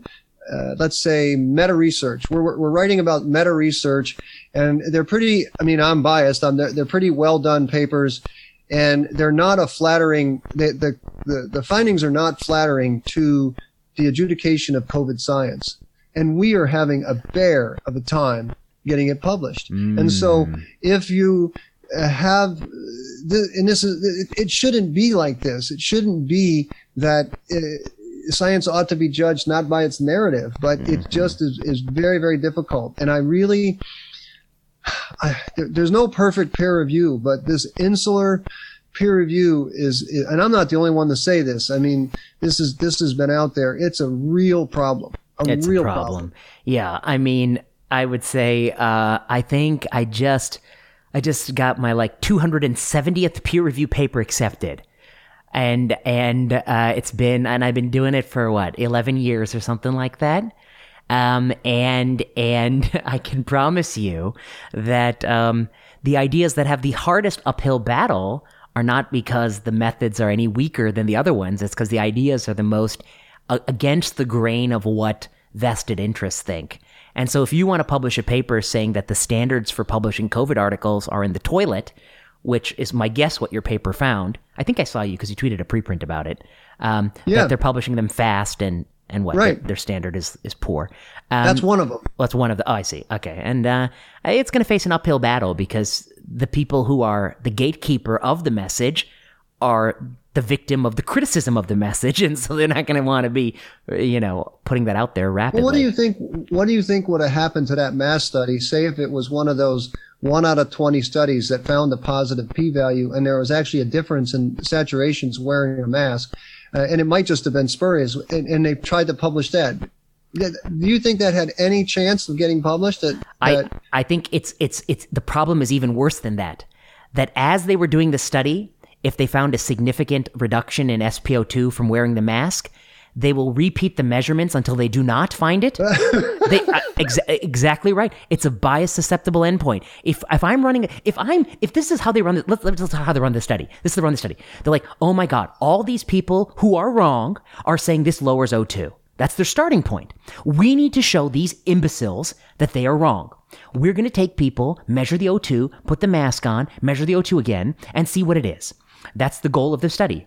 So they measure the O2, 96%. They measure it again, 94.2. Oh, that's lower. Let's give it a second. Let's check it again in a minute. It must be loose. They fix it, 96.2, correct. And they just do that. I mean, literally, it's not even science. They know what they want to find. They want to show these people are idiots. And so they're just going to find it. And it's the exact same thing that Daryl pointed out with simplicity, with renal artery denervation. They had the renal artery denervation. They put the cycle of the cuff. It's 160/90. And, they just had it. They can't be 160/90. Let's cycle it again. It's exactly the same thing, except the only difference is this time they really, really, really know what they want to find. And so it doesn't prove anything. And I don't know.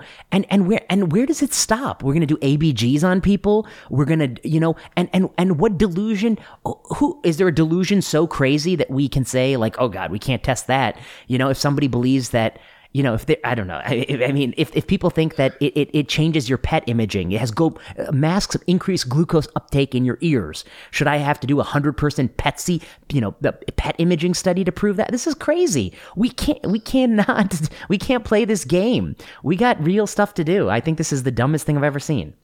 This is why critical appraisal is so important.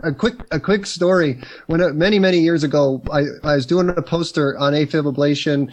And I had this theory that women did worse with AFib ablation, and I was looking at our series, and it turned out in our data set, it didn't show that it wasn't statistically significant. Mm-hmm. And I had hired this statistician. He was about 19 years old, and he was a sophomore statistician dude. Uh-huh. And he was like the littlest, humblest guy. And I said, okay, Sean, I know what we're going to do. We'll just look at women over 65. And I said, let's do it that way. And he looked at me with this blank face. And I said, what's the matter, Sean? Speak up. And he goes, you really can't do that. And I said, wait, I'm a cardiologist. It makes perfect sense. Let's do that. Yeah. And so I called my friend who's an academic, and he said, no, John. He goes, Sean is right. You can't do that. Yeah. But I mean, this is like routine stuff that we see every week with this, just looking for positive values. And so we need to be critical appraisal. I mean, we just need to keep doing it. Exactly right. Well, John Mandrola, it's a pleasure to chat with you. The battery on my laptop is 4%, so I better wrap this up. I agree with you that podcast is the only antidote to Twitter. And I hope people who even disagree with us find the discussion illuminating, because at the end of the day, I think we are all more on the same side of the issue than folks recognize. One of the concerns, I think one of the problems we have with illiberalism is that we think it hurts the cause. Folks like you and I who want to see substantive addressment of socioeconomic disparities, who want more green space, more bike lanes, more better education, better nutrition for kids, for poor kids, who want more upward mobility, who want healthcare for everybody that's affordable. Folks like us who want those things, we feel like the far extreme views in our own group are making it harder for us to achieve our goals in our lifetime. And that's why we're critical of it, and that's why it bothers us. And I think that's why, we talked about it on this podcast the way we did. Well, I completely agree. I'm honored that you had me on, and I really want to compliment you. I think Plenary Session is one of the best medical podcasts. I listen to it every week, and I just applaud everything that you do, and you should know that you should just keep doing it, and it's just fantastic. So thank you. Thanks so much, Dr. Mandrola. You've been listening to Season 3 of Plenary Session. Plenary Session is produced by Kiana Klossner. Music by Ian Straley and Audrey Tran. The views expressed on Plenary Session are those of whoever said it and no one else. Plenary Session is not medical advice. Follow us on Twitter at plenary_session. Until next time.